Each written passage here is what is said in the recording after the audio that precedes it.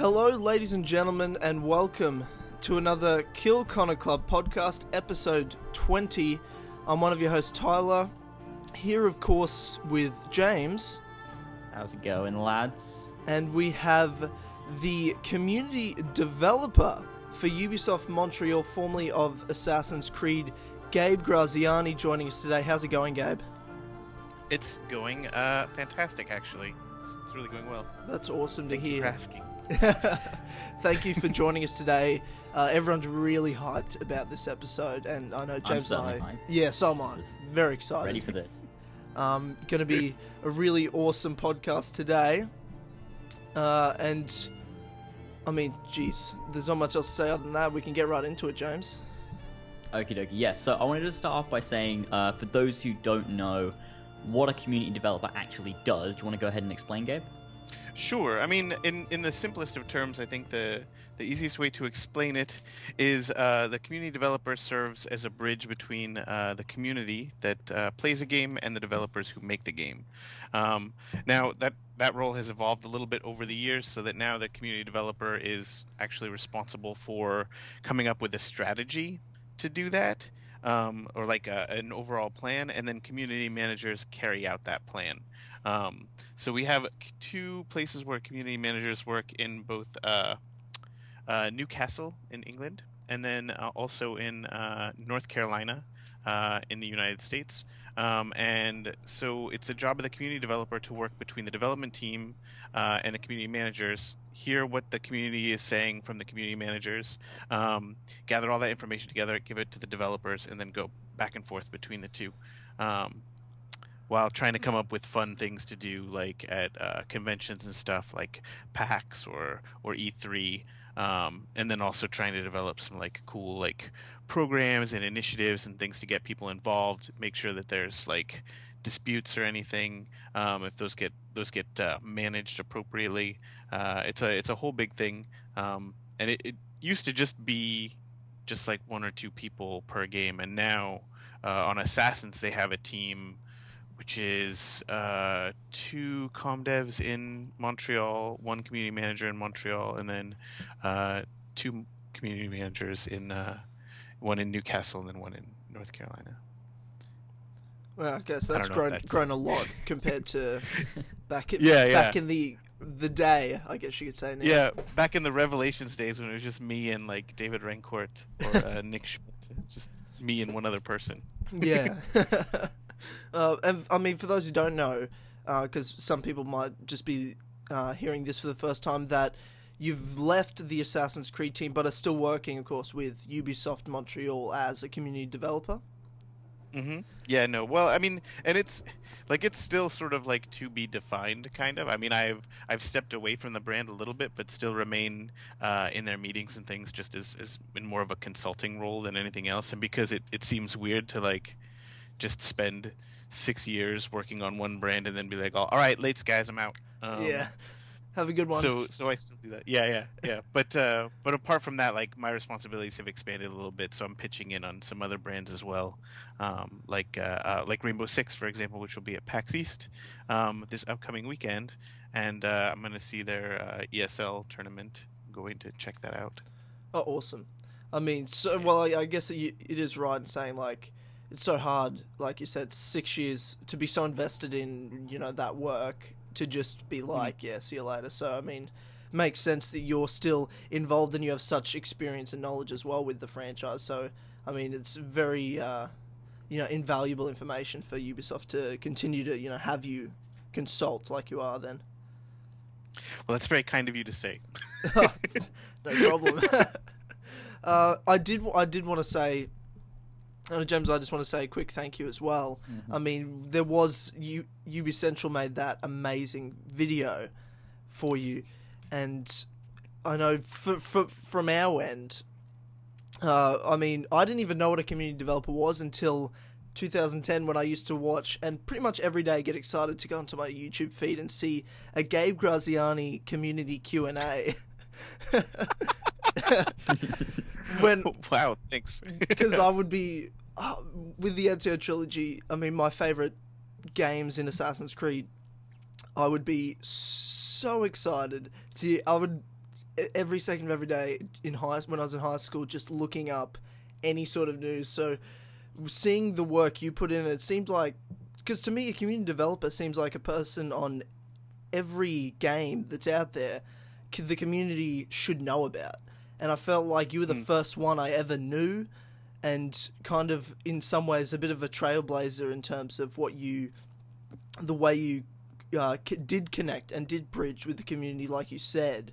And it seemed like all of a sudden I saw the roles of other games in Ubisoft as well, but also in other game companies as community developers, kind of, or roles with similar names, but it seemed like the same thing, that were popping up more after that period of time because of, I think, certainly in part of the great work you guys have done with Assassin's Creed, because it just seemed like an obvious point to have someone connecting with the community like you did, being able to do things like Q&A videos or those unboxing videos of the collections and things like that with the infamous Jack in the Box.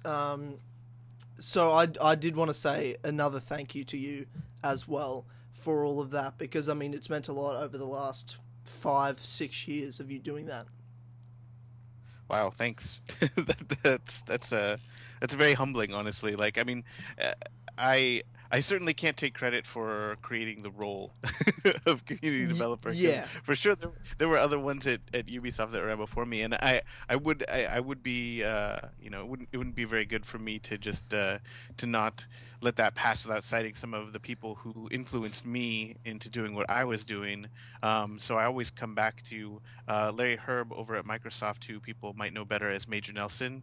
When I started, and it's funny because I always mention these two guys as like being like the guys that I looked up to when I started doing this job and the guys that I emulated, but like we don't really know each other, and I've never told them like face to face like, hey, thanks a lot, Larry Herb. Like, you have no idea who I am, but I know who you are because I tried to do exactly what you did, and it actually worked out pretty well for me.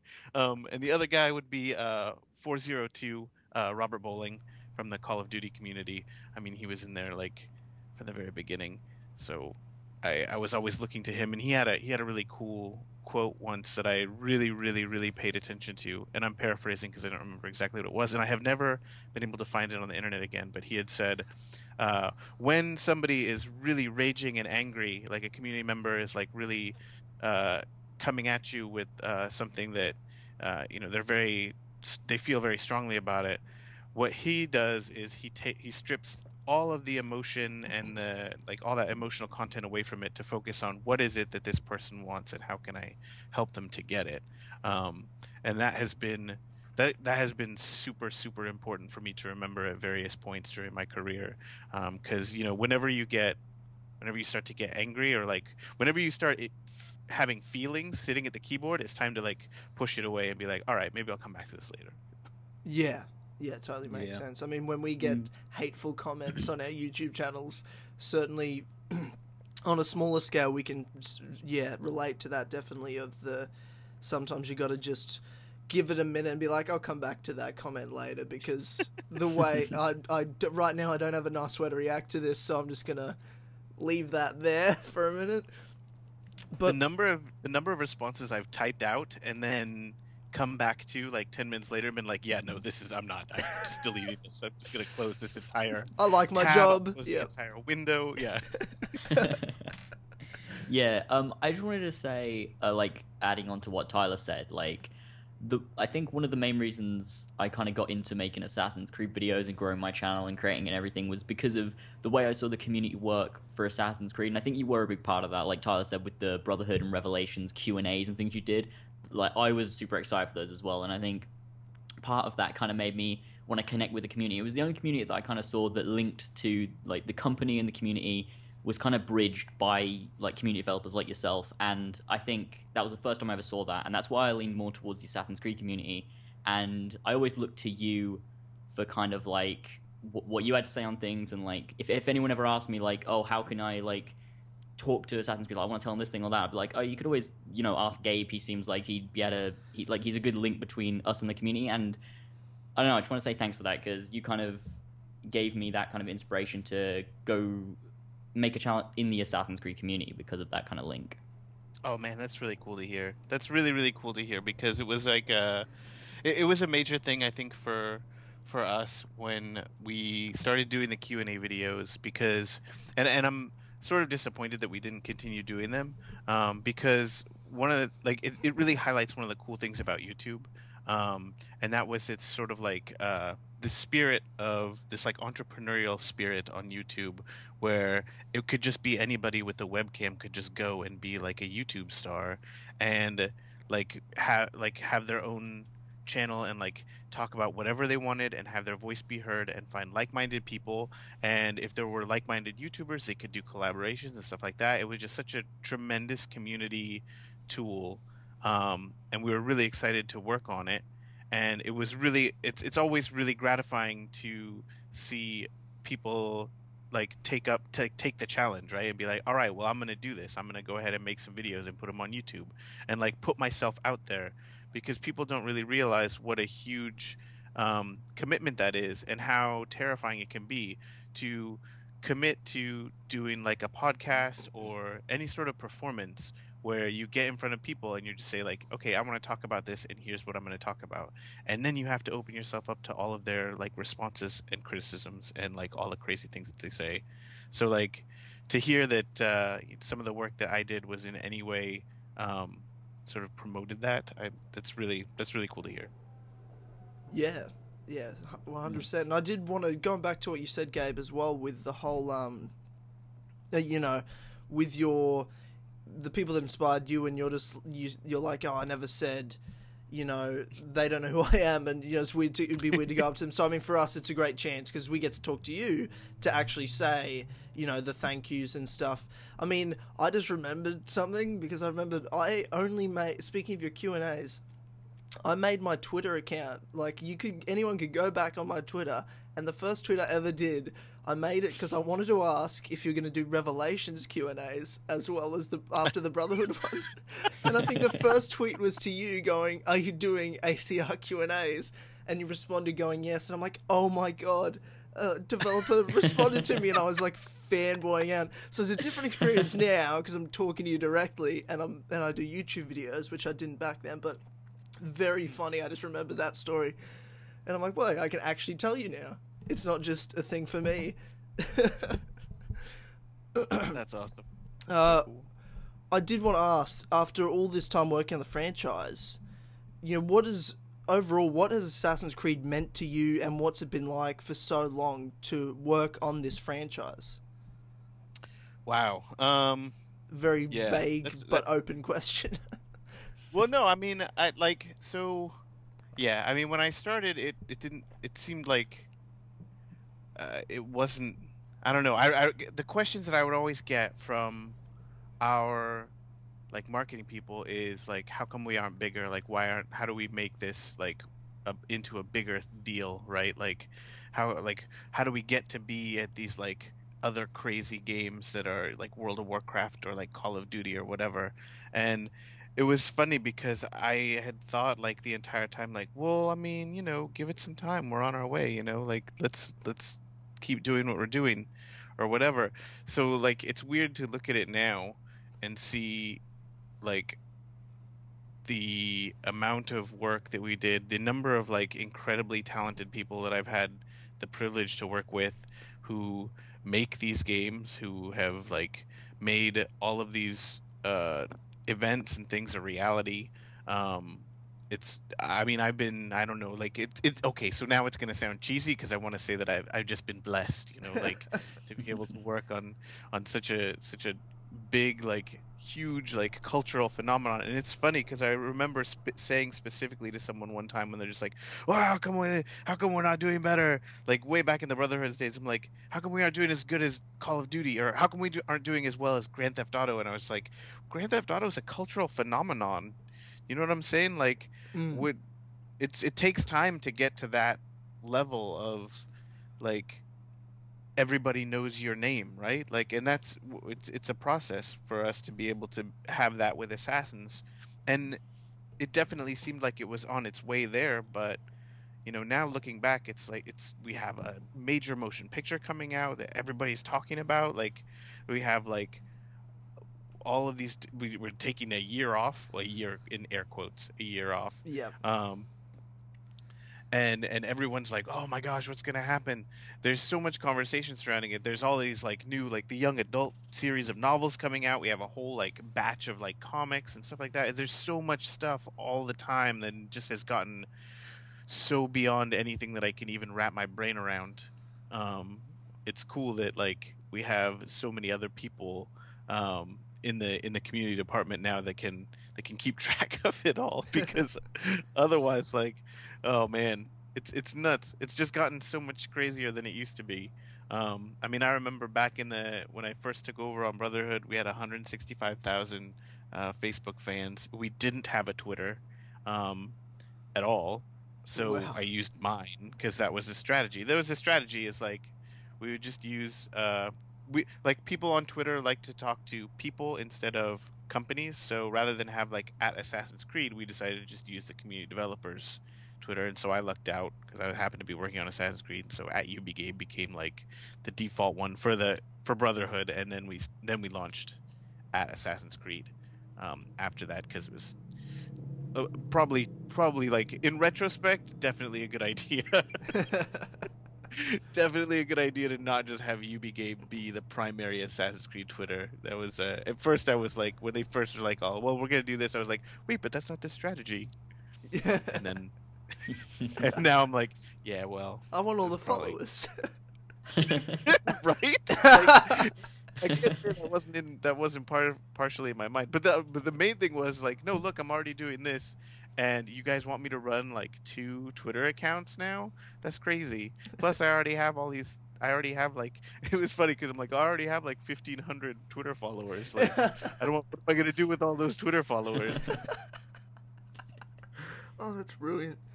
That's great. I mean, now after like you said, with how big Assassin's Creed's become, I mean, I can say to someone now, if I would to mention I do YouTube videos, they're like, oh, what do you make YouTube videos on? I'm like, oh, you know the video game Assassin's Creed? I'm yet to find someone that at least, they're like, I've never played it, but they know what it is. Everyone's heard the name Assassin's Creed. Yeah.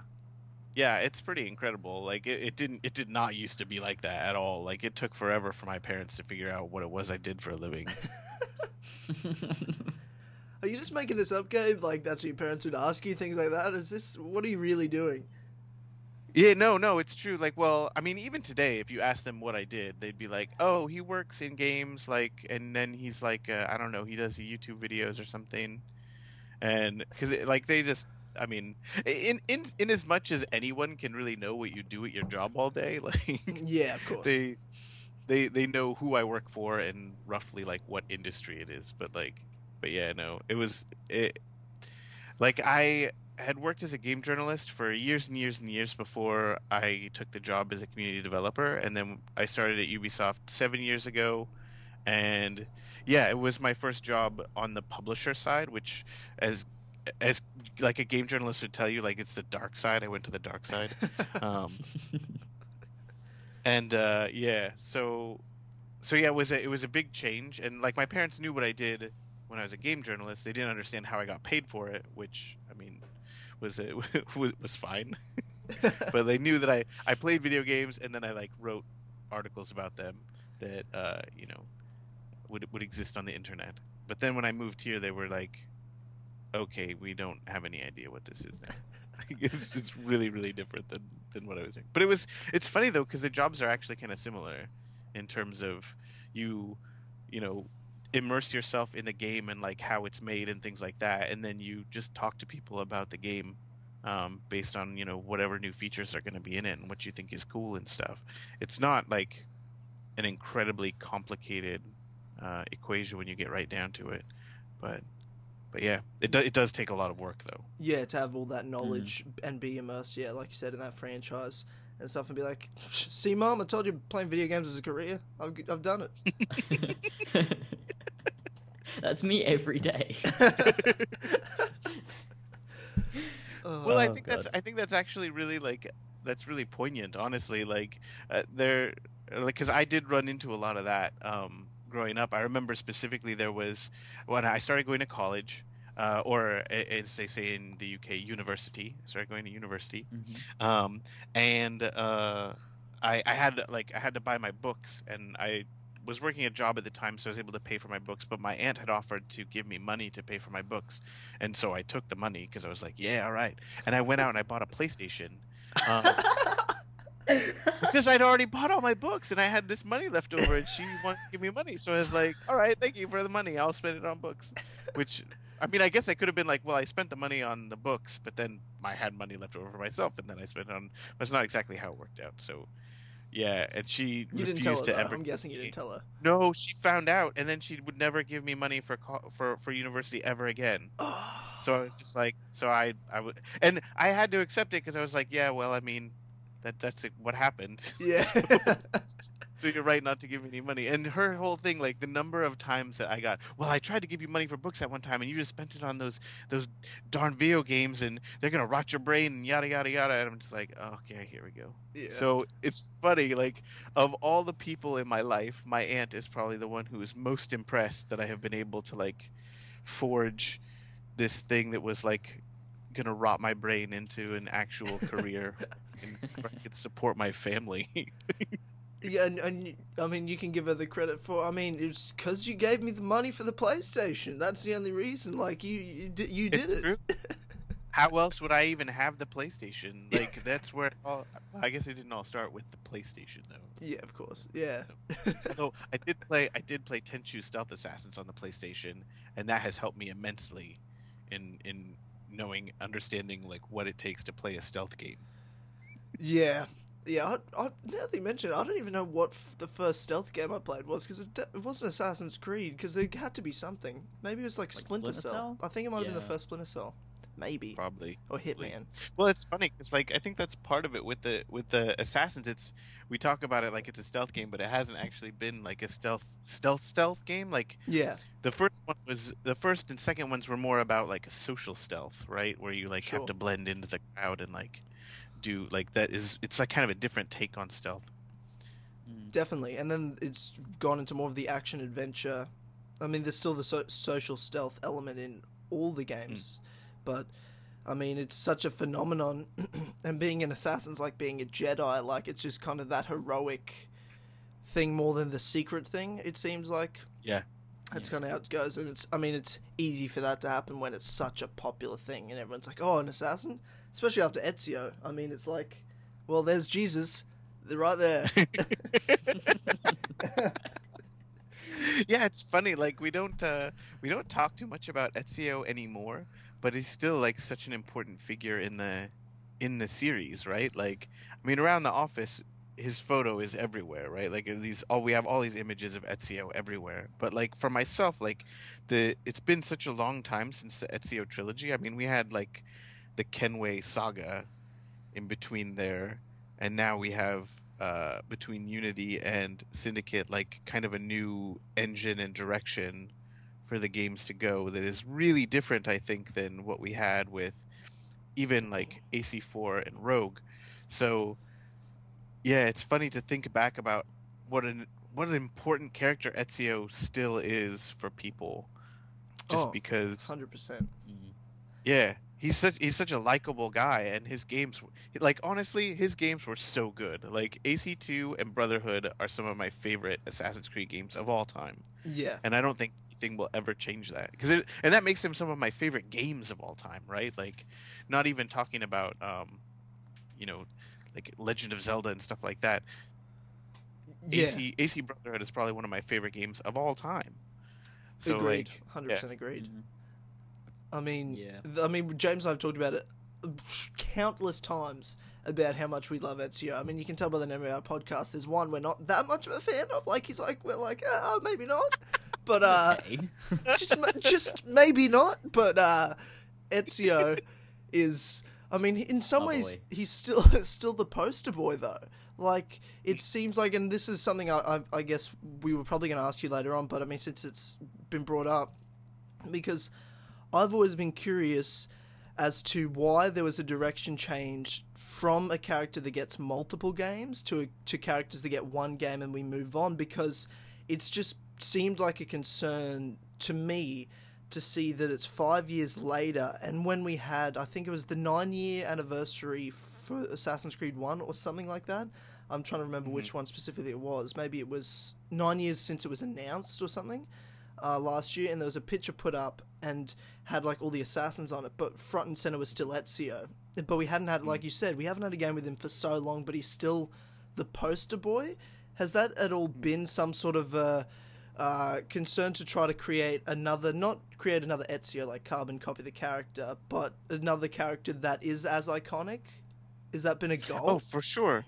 Yeah, no, absolutely. I think, I think every person that makes games, like every team that makes games, wants their character to be super iconic, like to the point where they'll often name parts of that character's attire an iconic something or other.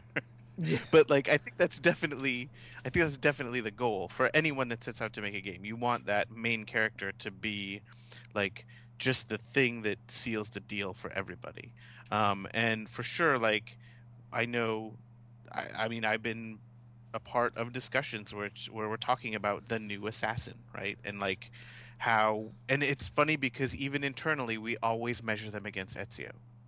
Yeah. Like, how is this character going to measure up to Ezio? Like, what qualities do they share with Ezio? What makes them different from Ezio? Why is this not just another Ezio, right? Like, he's definitely in those conversations that I have been a part of, which admittedly occur much later in the game's actual development, right? Like, I don't want to say that like writers are like coming to the community managers and saying like, well, what should we make our game about? Like, that's definitely not happening. Like, but yeah, no, for sure. Like, I know that it is a constant thing, and so that's why I think it's trying to figure out what it was that made Ezio so appealing too. I mean, you'll notice with Arnaud is very flippant and very like clever with his like little witty remarks and things that he says to people all the time.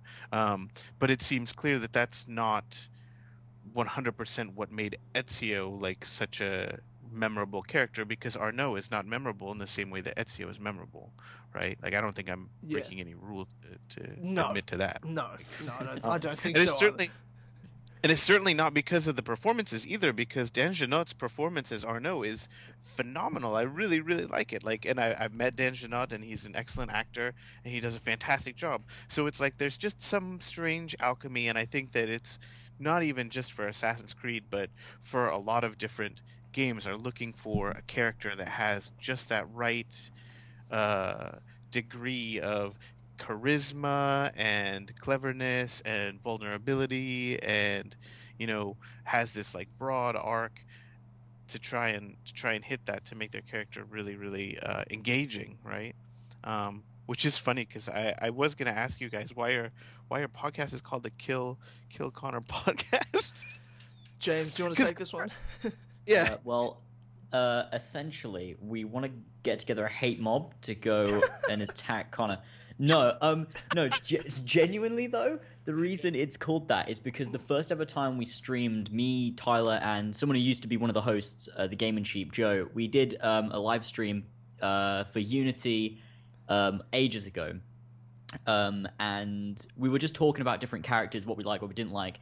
And Tyler was like going off on one, hating on Connor, and then someone commented "Kill Connor Club," and we were just like, it kind of got brought up at the end, like everyone was hashtagging it on Twitter and stuff, and Tyler was just kind of like, well, if we ever do a regular podcast, that's what we'll name it. And we just went with it.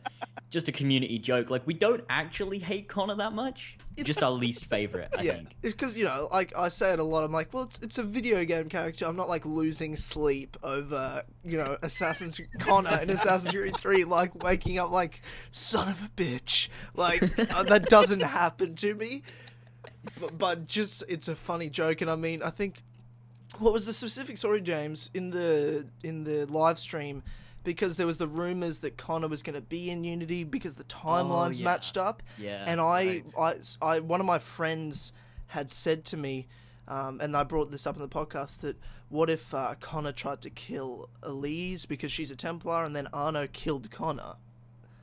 And then I'd be like, oh, that would be amazing. Best Assassin's Creed ever. Greatest moment of all time. And then the Kill Connor Club hashtag got brought up by somebody, and then it just kind of went from there like wildfire. And then it's just a funny name. It kind of clicks. I'm like, yeah, it's cool. So that's the origin story. I see. Because personally, I really like Connor. I think, like, one of the things. Here's one thing about Connor: if you didn't play the Homestead, then he's a terrible character. But like, because the Homestead is the only place where he can actually like relax and be Himself. kind of an okay dude. Yeah. I mean, all the other time he's just totally single-minded about finding Charles Lee, and that's all he wants to do is find Charles Lee and like kill like 80,000 redcoats at once in New York on the street. Yeah. So yeah, I can see why people don't don't react to it. Yeah, I played the Homestead missions and I liked them, but surely that's worrying that you have to play the Homestead missions to like a character. Like, yeah, there weren't Ezio Homestead missions. Like, we liked him anyway. It's so true. Although I will say the Christina side missions in Brotherhood were get me every time. phenomenal. Oh, get me every Right? time. I just mention him and I'm just like boom, tears right now, instantaneously. crying. Oh. Yeah, I mean, with the, like you said, the Homestead, because we just had Aftermath, we just had Nick on the podcast in the last episode, and he said the exact same thing. He goes, but the Homestead missions, and I'm like, yeah, I've played them. Like, I mean, I've 100%ed every Assassin's Creed game, all the achievements. Like, I even whether it's my favorite or not, I'm still doing that. Like, I have to. But of course, yeah. And the Homestead missions were my favorite part, and also maybe the naval missions as well, which is why I love Black Flag. Phenomenal, that naval gameplay is phenomenal. But yeah, I'm like, yeah. But the rest of the game, I think my comparison is Hayden Christensen in the Star Wars prequels. Anakin. That's always my comparison to.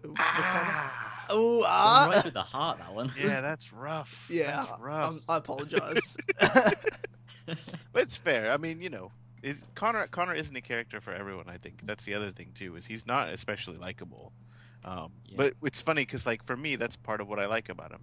He's got like some like weird like social anxiety going on, and I like that. He's definitely complicated, certainly complicated, and he has his moments. Sure. Like, he's not like it's. I can play Assassin's Creed 3. I'm not going to be like, oh no, really? Not that. Yeah, I can. because you told me. What did I tell you? Let's have this conversation right now. You did say before, you were like, because we were talking about, because obviously your least favorite is AC3, my least favorite is Unity, and I was talking about like I was like, oh, because you were like, you can play Unity, and I was like, but I can't do that, and you were like, yeah, but I'm like that with AC3. Yeah, but I'm not like, that. I'm not. But yeah, I'm not. I didn't break discs, man. Like, let's not talk about Unity. I actually wanted to bring something up. Like, this is backtracking a little bit, but it's been playing on my mind. Why is it the Ezio trilogy is called the Ezio trilogy and the Kenway saga is called the Kenway saga? Because didn't that have 3 games as well? That is a good question. I think because they figured that saga sounded cooler. Honestly, was there a chance there was going to be more than 3 originally? Because they called it the Kenway saga as soon as 4 got announced. It was like, it's a saga. I'm like, oh, okay. I didn't realize. Yeah. No, I don't think so. Because like, the Kenway saga is considered to be AC3, AC4, and then Rogue. Yeah. Is it because of the different characters you play as? Well, yeah. So because it's Connor and then Edward and then also Haytham, right? So I think that could be part of it too. Because in that case, it's 3 games, not 3 like parts of a story, right? Like Ezio's 3 games are, and they go in order, right? Like Ezio's games go, he's born and then grows up to start being assassin, becomes a leader of the assassins in Brotherhood, and then retires from assassinating in Revelation. So now you get to play those games, everyone. They just ruined it. Spoiled it on the Kill Connor Club. Beginning, middle, end. There you go. Totally spoiled. I mean, in my defense, those games are like 5 years old. So. Yeah. Trust me, we never give spoiler warnings ever on this. We talk about everything. But but yeah, so whereas the Kenway saga is all out of it's not chronological. It doesn't start at the beginning and then go to the end. It involves like a bunch of different people, most of which are playable, at least in the Kenway line. And yeah, I think why do I feel like Rogue is not the right one to I think be it in? is. Yeah, It's just Because because you don't like, play as like Haytham. during. yeah, you're not. You're Yeah. playing as you're not playing as a Kenway. That's what's weird You're about not, but it's that bridge between AC4 and AC3. Like it's the kind of like a prequel to AC3. I think that's kind of. And it tells that's Haytham's story without, because you can't play as Haytham because he's already conceived Connor, so there's no way you could relive Haytham's memories at that point. it. Yeah. So I think that's the best way it could happen, which makes sense. I mean, I would have loved to have played as Haytham in his own game, but it's kind of had to be that way, right? Yeah, for sure. So we've solved the problem then. There we go. We got it. Whenever though the Ezio trilogy gets brought up, and I just wanted to ask you, I'm not going to ask you any specifics in terms of can you tell me the answers, but more of the question of what are your thoughts on that topic, and that is my obsession for the box at the end of... that damn box. Yeah. No, that's everyone's reaction ever when it gets brought up. That box, that damn box.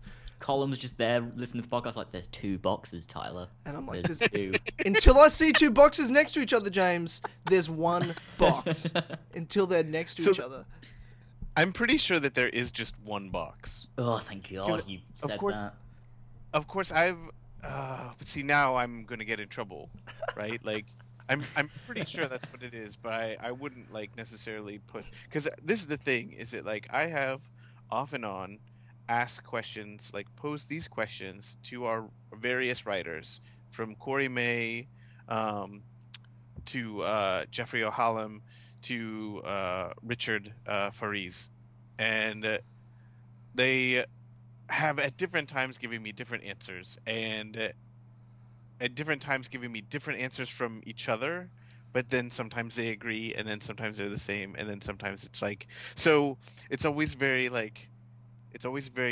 prickly thing for me, because I get it confused in my own head of what they finally decide on, or what it's supposed to be, and how they have had to change it in order to adapt to different things that happen.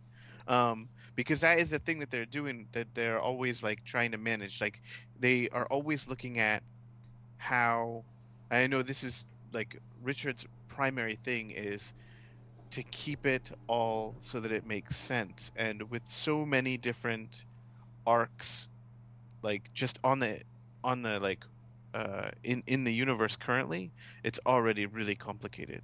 So I'm pretty sure there's just 1. I'm pretty sure the one that we see in Chronicles is the one that is given to Xiao Yun by Ezio. I'm not sure if it's the same one, and there has been a lot of discussion over whether it's the same one that's in Rogue. Yes. And I have not been able to get a definitive answer about that. Because I think that Richard would prefer for it to be, at the moment, a mystery. Okay. Yeah, mate, so they can... Yeah.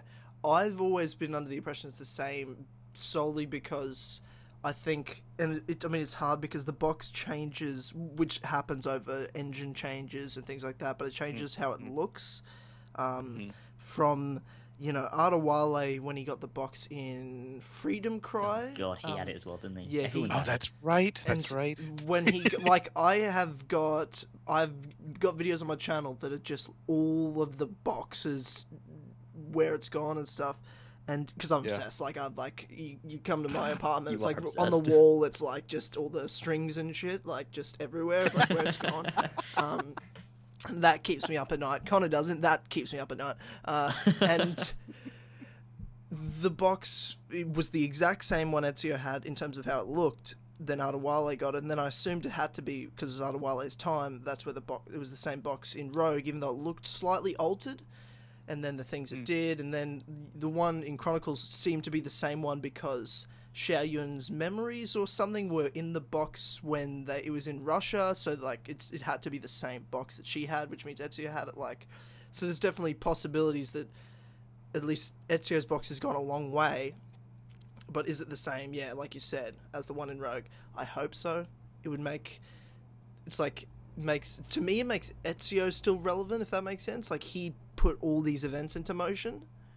Mm-hmm. And that's pretty insane sure. to think about because of how much and how many people have died for that box. And Ezio's just like, not telling anyone, here you go, let's fuck with everyone in the future right now. Here you go. This is gonna fuck everyone up. Ultimate troll moment for Ezio. One final gift. Yeah, I also do think by having just the single box, it makes it more special. Like, because there's a lot of apples, we know that, and like pieces of Eden, but by having one box, it makes it extremely special and like this all-powerful item that we don't really know what it's for, other than the fact that they showed it in Rogue, doing the whole translation thing. But then I don't really know why Ezio had it in the first place. And then he gives it to Xiao Jun, like, hey, don't open it, but only if you lose your way. So Xiao Jun's like lost, and she's like, oh, let's open the box. And it's like, doesn't do anything because she doesn't have a power source. She's just there like, Ezio, you fucking ass, what are you doing? And he's just like, mwahaha. That's what you get for coming to me when I was retired. Bitter old man. Oh, Jesus excellent. Christ. Classic box. Okay, right, are we done with the box?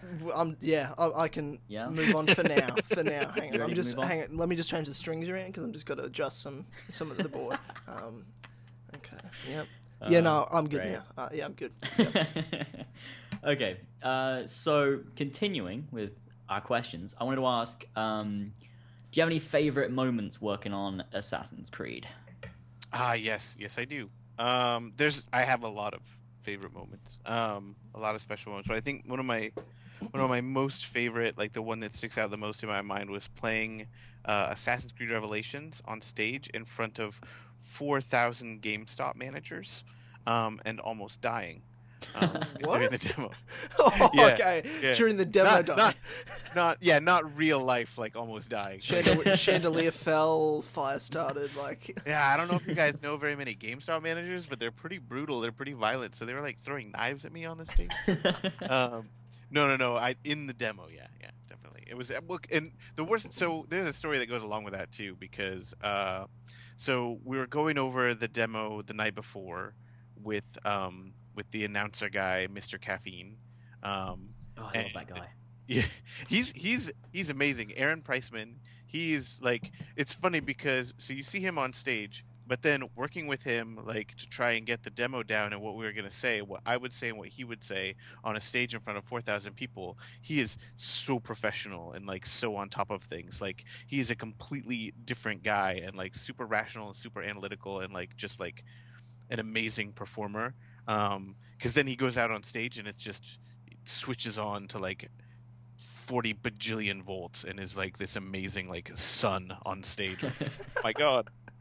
But yeah, so we're in this hotel room with some brand managers and stuff, and we're going through the demo. And at one point, I screwed up and like I got sighted. And so, like, all the enemies came over, and I'm like, oh, God, I'm sorry, guys. And we're going through the demo over and over and over again to make sure that we get it perfect. And I just screwed it up because I didn't do it right. And so now I was going to have to beat these guys and, like, as fast as I could so that we could restart and go through the thing again. And so I switched to unarmed, and the guy came at me, and I grabbed his mace, and I proceeded to, like, multi-kill the rest of the guys to death with this mace, and the kills were like so brutal and so crazy. They're like, oh my god, actually, can you do that like tomorrow during the demo? And I'm like, I don't know. So we practiced that again a bunch of times, now with me actually screwing up, getting seen, and having to kill all these guys. It turned out that every time that group of guys had at least one who had a mace, so I could use the mace to like do the counter kills. And I practiced enough so that like I could go ahead and like switch to unarmed and like wrestle the mace from the guy and then kill the rest of the guys without too much trouble. We're on stage though the next day after having like, I don't know, 4 hours of sleep or something. And We get to the part where I'm supposed to screw up, and the screwing up part went great. They noticed me, and they came running over, and I saw that there were like 3 guys with maces. It was a group of like 5 dudes, because this is back in Assassin's Creed where you could kill 5 dudes without really breaking a sweat Yep. too much. And I keep trying to do the unarmed counter to take the guy's mace away from him, and I don't know, like, I don't want to. The thing is, the night before I was doing it perfectly every time, but then for some reason on stage I feel like it might have been like some input lag of like even just a couple of seconds or something. I could not do it. I could not do it to save my life. Every time a guy came in to attack me, Ezio would just like, he'd do the little like hand thing, like Yeah. right. Yep. He'd Yeah. start doing it and then just get clubbed right in the face. I'm just like, no, it's not working. To the point where Mr. Caffeine is just like, oh, I think Gabe needs some of you guys to start clapping here. Come on, let's hear it for Gabe. And they like, and I'm just like, oh my god, it's gotten so bad. He's getting the audience to cheer me on, because I could see like they took off the health bar and everything so that everyone could see the screen really well. They removed all the UI, but I could see the monitor, like the weird little like glitches like come across. no. I mean, like it starts going pink and everything, and I'm just like, if I get hit again, I'm gonna die. I'm gonna die on stage in front of 4,000 GameStop managers playing our game. This is fantastic. And it's not like I just die and then like you start 5 seconds again. It's like, no, we have to restart the entire demo. Oh my god. Play for like 5 minutes. So I was just like, all right, I'm just gonna kill these guys. I'm not gonna do this thing that we discussed. Like, I'm just gonna kill these guys as best I can. I made it through just by the skin of my teeth, and we continued the demo. And what was crazy is, afterwards, I'm walking through, because the GameStop Manager Showcase is at different places. This year it was at Las Vegas. So afterwards, I'm done, and I'm like feeling kind of shaky because I almost just screwed that up really bad. I'm walking through the casino, and one of the managers from the GameStop Manager Showcase is like, oh, hey, you're the guy that was playing Assassin's Creed, right? I'm just like, yeah. He's like, man, that part where you almost died, that was so good. That was so crazy. I was so scared you were going to die. I was like, yeah, no, it's Totally on purpose. that's part of the show, dude. Glad you like it. You should totally like tell everyone to pre-order this game. That's brilliant. That's brilliant. Oh, But yeah, that's probably the most memorable thing, I think. Aside from like getting to be on a freaking pirate ship in San Diego and like a million other opportunities, like being flown to Istanbul with the rest of the dev team, like the core for Revelations. Like, I mean, there's this brand has afforded me a million once in a lifetime things that I never even hoped to experience on my own. I'm super, super grateful. In that vein of traveling to those locations in real life, I wanted to ask, because I'm a big fan of that. I did Italy because of Assassin's Creed 2 years ago, a year and a half ago, and it was the greatest experience of my entire life. Like, it was unreal going to Florence, which to me, I'm like, it felt, I was just turning to my friend who's obsessed with Assassin's Creed as well, and I'm like, we're in AC, this is it, we're in it. And Rome as well, like, it was amazing. But I imagine you've been to way more. What's your favorite place to visit in real life from the Assassin's Creed games? Whoa. Okay. That's a good question, because I've never been to England. That's one that was like, this last one I was like, oh man, nice, we're finally doing a game in England. I can finally go to London. I didn't get the chance to go this year, because I suspect I would like it. But it's the only one I've been to. There you go. And it hasn't changed much. It's basically the same. It is. But gosh, yeah. So of all the places that I have been, I think I would have to say that Florence is probably my favorite. But even, it's weird though, because I visited there. I went on a tour with my parents of Florence, Rome, and Venice in the year 2000 or whatever.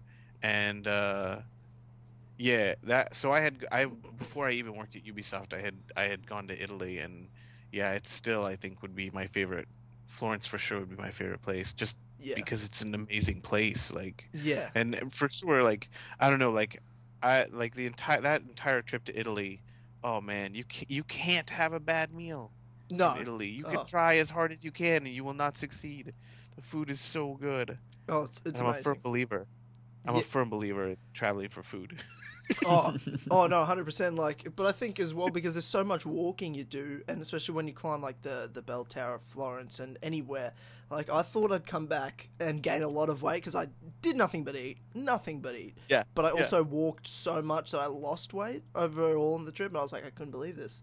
But yeah. have you been to Italy since the games have come out? No, I haven't.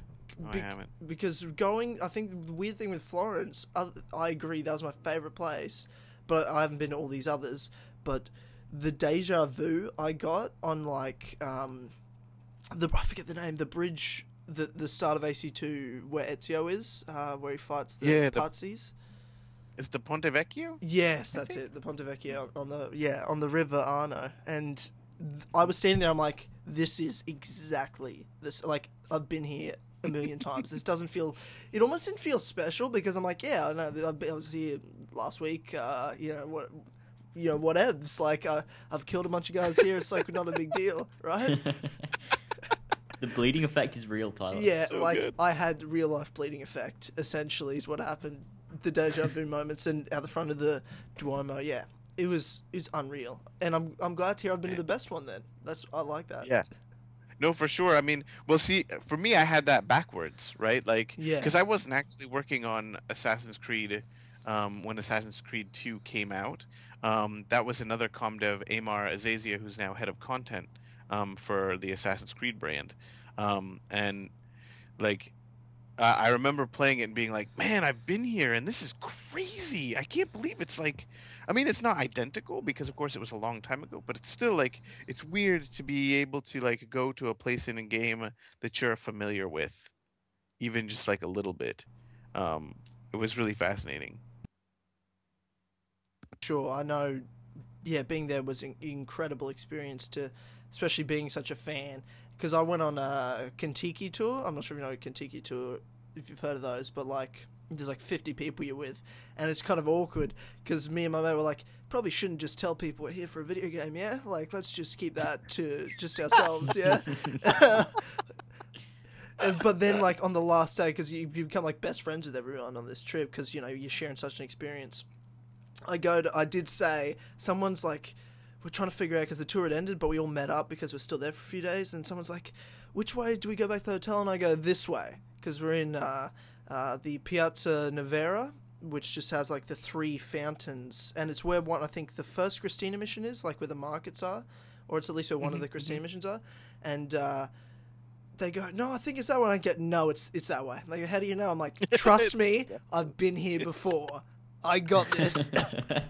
And I did say, I then go to, they're like, I said, I've played Assassin's Creed, I got this. And one of them goes, no, I trust you, 100%. And then it turns out all of them, like all these guys I was talking to, they're like, yeah, no, I agree. I was literally telling everyone I feel like I've been here before. I'm like, it's not just us.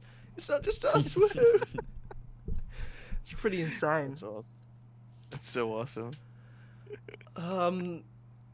I also want to ask, speaking of all your favourite moments and talking about you working on Assassin's Creed for so long, since I guess you haven't left the franchise officially, unofficially, or whatever, what did lead to the decision, and was it your decision, I guess, to move on from Assassin's Creed to other projects with Ubisoft? Yeah, well, I mean, so I think that's a very good question, and one that I have discussed with my boss in our communications department, a whole bunch, because I mean, 5 years is a long time to work on any one thing. So I mean, even though I adore Assassin's Creed and I owe much of my career to the hard work of the developers that made Assassin's Creed what it is, it's just time for me to move on a little bit. I mean, I'm the only ComDev that has served on a brand that released annually for as long as AC has. So I have an interest like for myself to take some time and arrange those experiences in my head, right? Like just to understand what I have been doing. Because when you are working on a game that comes out every year on year, It's non-stop. yeah, and especially for a community, it really never ever ends because for a lot of the marketing teams, or at least the way it used to be, because I can't say that it's like this anymore. Like we actually, Ubisoft does a very structured and very potent marketing response following launch. But it used to be that the game would launch and then everyone was done, right? Like the game would come out, and apart from our team in Annecy that would work on the multiplayer, the developers for the single player game would mostly move on to other projects and start working on other things. And meanwhile, like the community developers would be there saying like we had developers that we could report bugs to, and then they would fix those bugs with patches and things like that. But it was a much smaller team that was tasked with doing those things. So you know so everyone that we've been working with for like the last 8 months or whatever is now doing something else. And then we get new people coming in that are starting to work on the next game that's coming out. And so you're simultaneously trying to make sure that everything is going fine in the post-launch phase with the game that you just released, while trying to spin up with the rest of the marketing team on the next game that's going to come out, and what you're going to do for announcement, and what you're going to do for E3, and what you're going to do. So you really only have like a couple of months where you're dealing with the post-launch all by itself before you have to move on to the next thing. And in that scenario, like, of course I was tasked with creating post-mortems every year, right? Like with what worked and what didn't work and stuff like that. But like in terms of real examination of the broader, like, okay, so we know we did this year and this seemed to work really well, and we know we did this year and it didn't work as well. But how do we compare that to the year before, or the year before that, or the year before that? Like, do they tell a greater story or some other kind of story as we progress through the years? Like, what can we learn that we can apply to other brands at Ubisoft from what we've done with Assassin's Creed? So for sure, it's been, and I think like it's not necessarily rocket science. There's a lot of sociology, there's a lot of psychology, there's a lot of social engineering and stuff like that. A lot of communications that goes into what we do. But I just, for myself, am really wanting to have some time to sit down and look back and go over some of the things that we've done, get those postmortems together, and figure out if there's anything that I can pull out of it that will be valuable to my coworkers, basically. Yeah, I mean, like you said, I never really thought about it that way, of how non-stop it must have been for you and the community development team, or the whole team anyway, because it is an annual franchise. Because you'd get to a point where it's like, it feels like it's been so non-stop that when you do stop, you're like, when was the last time I stopped? It was before Brotherhood. Oh my god! Like, and then there's all these experiences you flash through your head of like, I haven't had a chance to reflect on all of those. Is that kind of what it's been like then? Oh, for sure. Well, I mean, and even before Brotherhood, I started at Ubisoft and trained for a couple of months under Chris Easton on Splinter Cell Conviction, and it was really just like a couple of months, like I had 2, maybe 3 months, and then I was immediately assigned both Shaun White Snowboarding 2 on Wii and James Cameron's Avatar the game. So I was a rare in that I got 2 games to work at the same time, and those were pretty short campaigns. Actually, they really only ran like, I don't know, 8 months or whatever. And for those, like, the post launch was also very short because they didn't have much online component.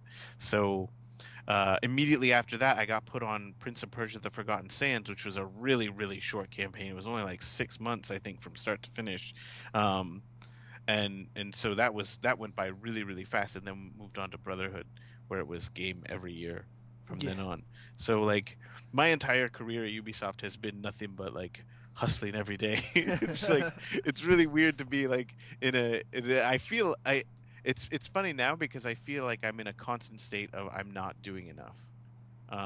Like I come into work and like will answer emails and stuff like that, and like I'll pause to watch a YouTube video and be like, should I be doing something else? Like, shouldn't I be like answering some email or scheduling something or doing something? No, that's not me anymore. No, I don't have to do that. There's plenty of other people that are doing that. Yeah, wow.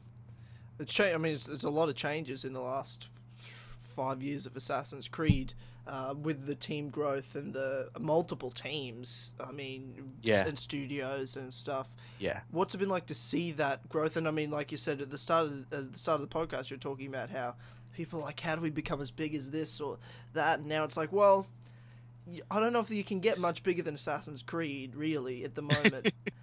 Like, yeah, no, for sure. And certainly team size, yeah. Yeah. Oh, certainly. Those credits. Ooh. The beginning of Revelations, though, when it introduces all of the people that worked on it, like the different studios, you think it's going to end, but then it's got one more. Yeah. It's true. It's true. There's so many. And that's been really exciting to see, actually, because, it's really a testament to what can be accomplished when you have people working so closely together in such an organized fashion. I think that actually has been the thing that Ubisoft has really, really gotten the game developers in general. They've really gotten the game development act together in terms of this multi-studio management thing, and to watch that happen has been really, really fascinating because, I see it every year between the teams and what they're working on and how they're working and stuff like that. And you could see when teams are when they really gel and it becomes super, super magical. I think my favorite example of that is Black Flag, which had, I think, probably one of the biggest teams and was really a test bed to make sure that we could do it, right? Because I think for Brotherhood, it really was just, there were things that they wanted to do with AC2 they hadn't done, and they're like, what if we just kept the team together for another 6 months and just tried to put together another game? Could we possibly do it? And it was funny because I think a lot of people, even on the team, were not sure if that was possible, right? And there were a lot of people who were concerned about demonstrating that it was possible, right? To be able to have a team that has already worked its full couple of years of development and then keep them around for another 6 months to just go whole hog on another game. That sets a dangerous precedent, right? Does that mean all of the developers are going to have to do that now? Does that mean that it's going to be expected that developers can just make a game in 6 months? Yeah.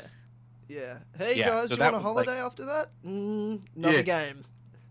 It's nuts because I always come back to saying Brotherhood was a better game than it had any right to be, right? Oh wow, because it's so good, and it should not have been that good by any metric. It's all down to the talent of that team that worked on AC2 that has gone on to work on most of the subsequent games as well, because we swap in the core team a lot.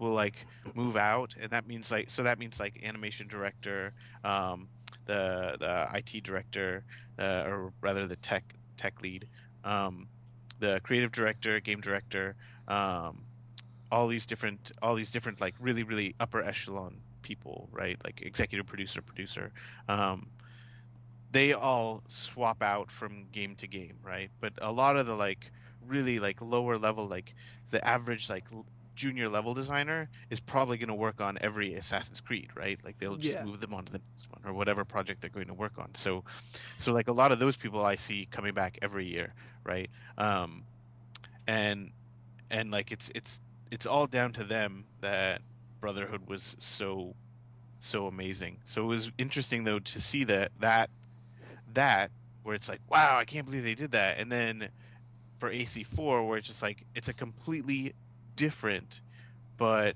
even more monumental success that they accomplished in terms of organizing all of those disparate teams from around the world, right?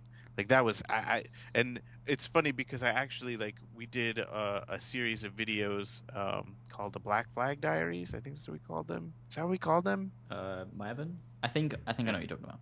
Yeah. And the first one is about a worldwide team. And so we talked for a minute with Ambre Lejury, who was the production manager responsible for her entire job was making sure that all of the teams around the world were talking to each other and had everything that they need to succeed. She did a phenomenal job, and she was basically always at her desk. It was kind of crazy.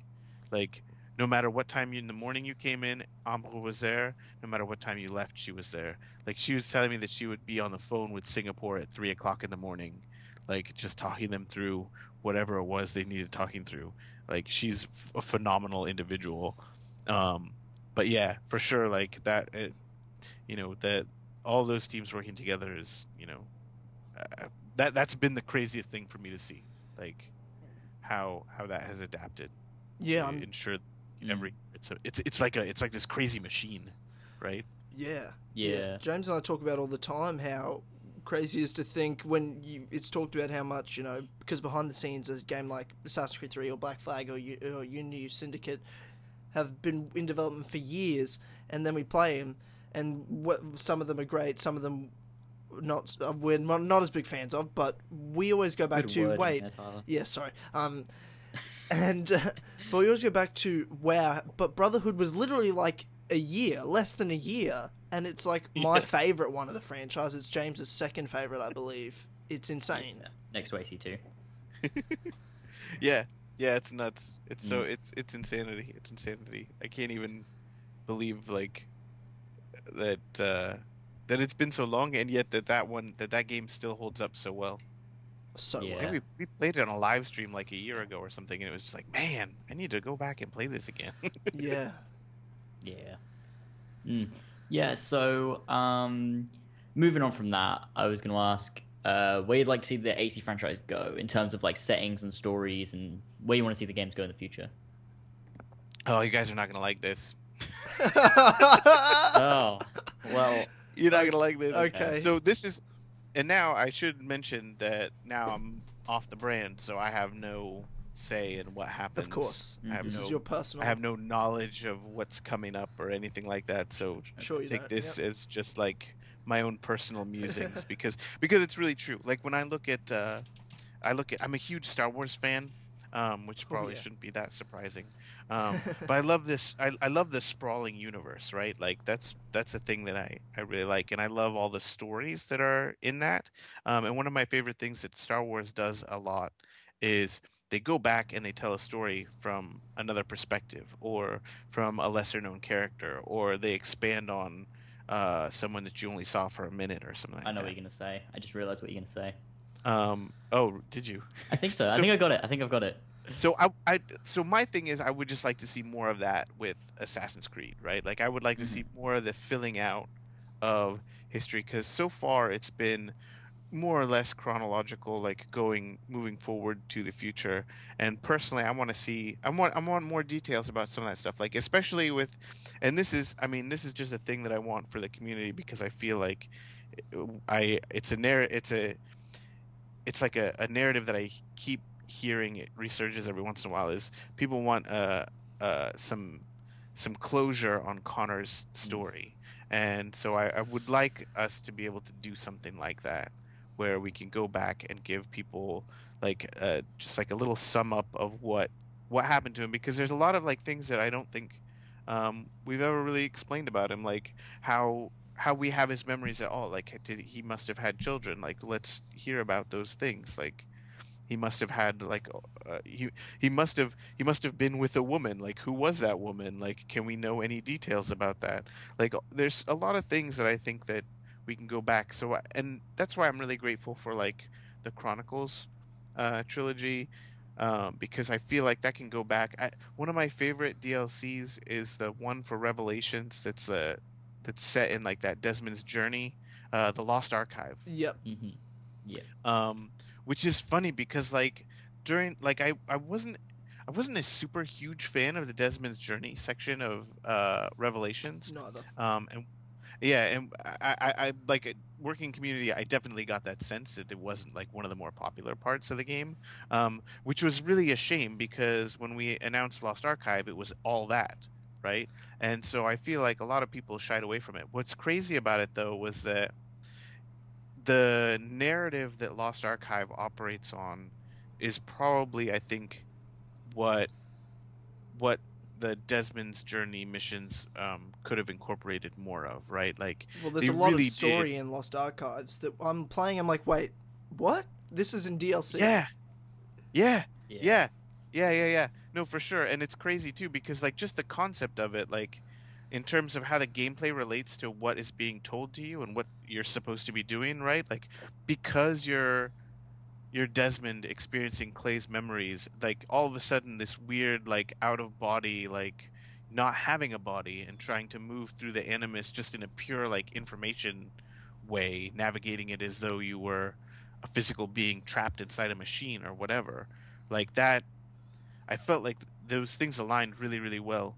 And it's funny because it was just like a side thing, right? Like, I mean, DLC is not, especially at the time, DLC was not like a big deal. It wasn't considered crucial to your experience of playing the game by any stretch of the reasoning. And the developers sort of knew that, I think.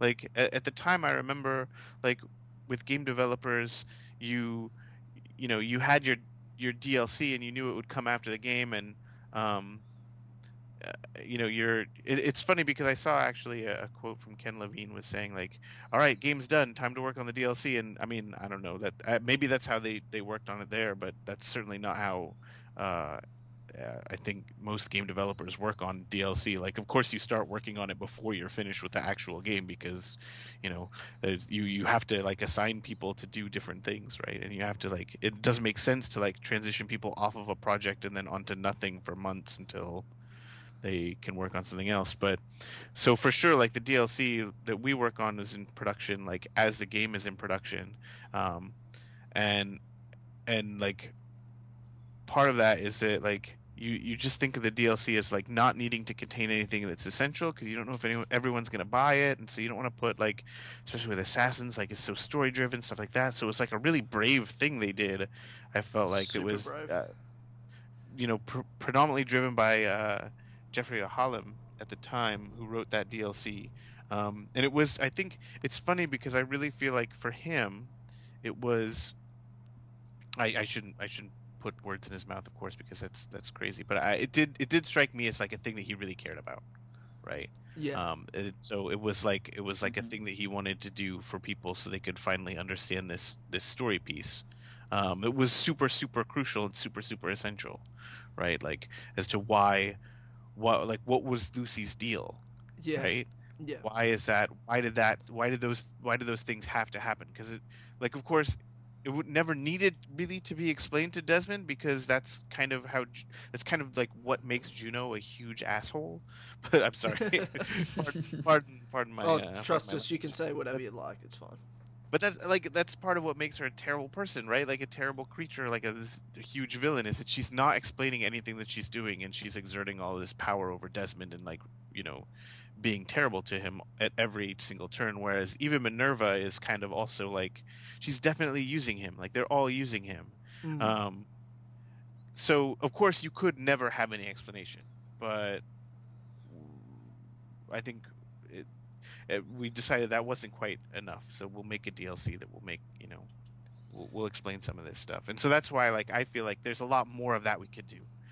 There's a lot more in details that we could give you about the box, for example. Like then especially since we have the novels and things like that, like with the AC Unity novel from Elise's perspective, I want to play that game. I want to play the game where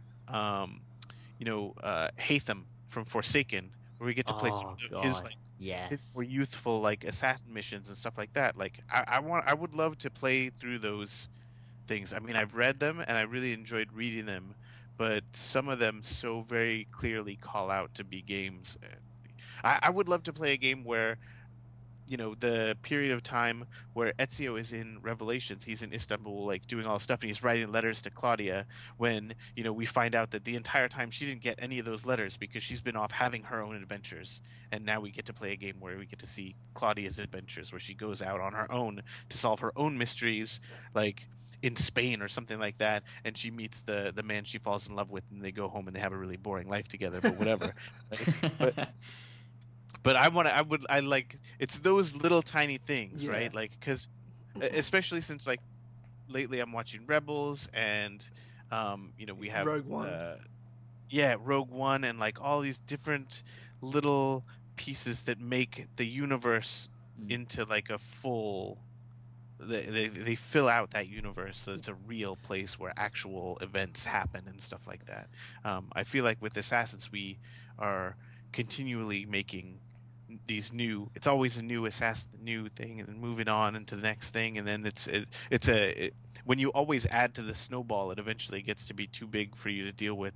I feel like we can go back into the interior and focus a little bit on that. That's what I'd like anyway. Yeah, makes sense. And I mean, that was why I think Revelations is such a special game too, because I remember, I mean, and it's bizarre to think of now, because I mean, it's crazy reading the Secret Crusade before Revelations came out, Altair's book, and dude, I know what you're gonna say, and just hearing all of the details of like that journey, and I'm like, holy crap! Like, I didn't realize Altair was this amazing, or like, and all this story, and then and I'm like, I want to play a game with this, and then you get the game. Like, it was like 2 months later, Revelations came out, but I was so stunned because I was like, wait, do I know everything that happens to Altair in Revelations? Obviously, there was the last part, but I mean, I was fine with it because there was more detail in the book, and I could understand all the characters' motivations, what happened to Malik, because I know his voice actor was playing Solomon, so you couldn't really put Malik in there now. And there was all those little things, but you know, to hear all those stories, and then at the end, I mean, I got goosebumps when I realized at the end it's Ezio reading the Secret Crusade. Oh, that got me too. I'm like, oh, goosebumps! Like, that was awesome. So I can see what you mean, to read all those other books like Forsaken and stuff, and be like, yeah, I need a game. I need something here, because there's so much incredible. But do you want to? I think I talked about it earlier, but is there a chance with all these characters and stuff, whether you go back to an old character like Connor or Edward or something, like, because I mean, something interesting in Syndicate that I was a bit curious about, I didn't realize, because I kind of thought Edward's story was nice and wrapped up in a nice little bow, and then Evie and Henry talked about all the traveling he did, and I'm like, hang on, unwrap this box. I need to know what happened, because Edward's one of my favorite characters. I was like, did he have his own Revelations game where he went and, you know, on his own journeys and things like that? I just thought that would be super interesting, or even just get is there a chance ever, whether it be old characters or new characters that we're yet to play with, to get multiple games, and it to be like, okay, let's not create another Ezio, but this is the next face of the brand in a sense? I think that's a really good question. I don't know. I'm not entirely sure if that's what the brand actually needs, right? Like, I mean, I think if we look at so a lot of the comments that we get are people who like long for the days when we had a present day that was playable, right? Like, they long for the day. We get a lot of people asking us for a return to like Desmond and stuff like that. Like, bring Desmond back. Desmond's son. Yeah. And I think like, something like that or whatever, right? Like, or the people who are like, no, but like, just bring him back, right? Like, because Clay lived in the Animus for a time, so maybe just bring Desmond out or whatever. Literally, don't get how they retcon it. Just do it. Like, I'll Yeah. accept it. I'll accept whatever it is. He just shows up and saves the day. You can beam down from space. I don't care. But I think I don't know if that's what we need to do. But what's missing there is that like central thread that ties it all together, and I think that's kind of what you're asking for as well when you're asking for like revisiting a character over a period of several games, right? Like, something to create like an arc that we can in investment, at least, you know what I mean? Yeah. Because I get that for sure. It has definitely felt in some sense of like, I'm like, look, these are great, like, they're cool characters, but once I finish, that's it. Like, in terms of time investment, even though you changed from 1 and 2, they had separate characters from Altair to Ezio. 1, I mean, Altair had a huge effect on Ezio as a character. Huge. Like, it affected his whole journey. It taught Ezio a lot. Plus, you had Desmond there that linked them. And then you got to Revelations. That was the reason they all connected, all 3 characters. And so either way, whether you've got multiple characters in a game, like, or multiple games with the same character in the, Ancestor story, if that's the case, or you have a modern day that goes over. Either way, that gives a major reason to invest your time because you want to know what happens next. Whereas now it seems like it's selling because of the brand name, not the brand story. If that makes sense. Yeah. Well, I think so I think in that, and this is like a delicate subject, of course, for me yes, to discuss. But yeah, I mean, to me, I feel like the narrative is one of the strongest things about the Assassin's Creed brand, right? It's the universe. Yep. And you know, we ignore that to our peril, right? Like if there's ever a time when we think that the story isn't important or doesn't get as much attention as anything else, that's when we run into trouble, right? And so I would say that, you know, from the discussions that I've had with Amar and Richard Faris, and of course, like Darby is still around in the background, tweeting away. We like they're all aware of that. They're all super aware of that, and I think, you know, I don't envy their position at all in terms of trying to figure out how best to pull that back together and like try and forge, you know, like we were talking about earlier, basically forge the next Ezio, right? Like but like it doesn't even boil down to just that. You have to have Ezio with a Desmond, right? Because that's where I think that narrative became so phenomenal. Because as you say, it's funny that you mention the three characters coming together, right? Ezio, Desmond, and Altair in Revelations. Because I remember them like arguing over what the title was going to be so much. Like the original title was Final Episode, was the code name that they were operating under, Assassin's Creed Final Episode, and then they changed it to, they were gonna have it be either Crossroads or Nexus, I think were the other two. Revelations is definitely better cool, one. but Revelations is the best. Yeah, that's the best name. And you're right. Like it had everything, and that was a selling point I kept hearing.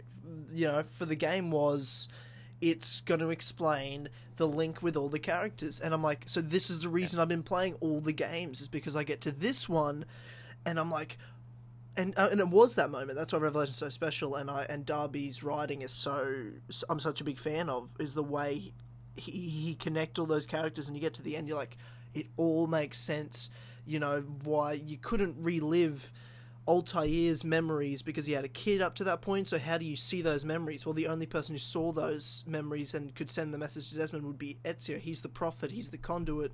His whole journey led to him being this person to get to this moment. And then here you go, Desmond, on to the next and fulfill your destiny. And then, of course, you move on to the Kenway saga. But it didn't feel like maybe we had since then that Revelations-esque moment of, this is why we did this. This is why we played as them. Yeah. I think it was with the first 4 games, you had this massive payoff with Revelations. Then they didn't continue it through to the Kenway saga. It's kind of like it stopped there and they started again with the Kenway saga, but then didn't have the same feel as what the Ezio trilogy in the first game and all of those linked together to have. And they kind of continued it somewhat, but it kind of fizzled away with like Unity and Rogue and then Syndicate. And I kind of feel like I want it back. Like I love that central story kind of thing.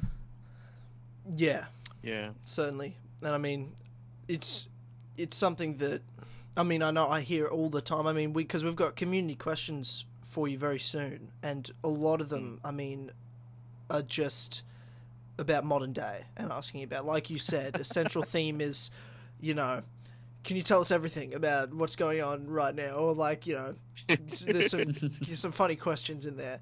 And I mean, it's definitely something that's on the community's mind, is the modern day story and seeing where it goes. And I mean, some people are like, let's just get rid of it.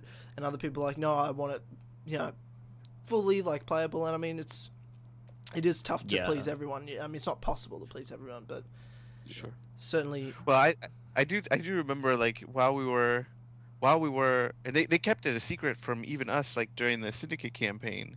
And while we were talking about it, I remember Marc Alexis Cote was just got more and more like was talking about it more and more in terms of how great the present day was going to be in Yeah, Syndicate, what was and I that was like, about? wait. Well, and I think because the Rift was fantastic, right? Like the Helix Rift World for War. Syndicate was really cool. Yeah, that was cool. The Yeah, it was. the World War, Yeah. World right? War Like One I mean, and stuff. that Yeah.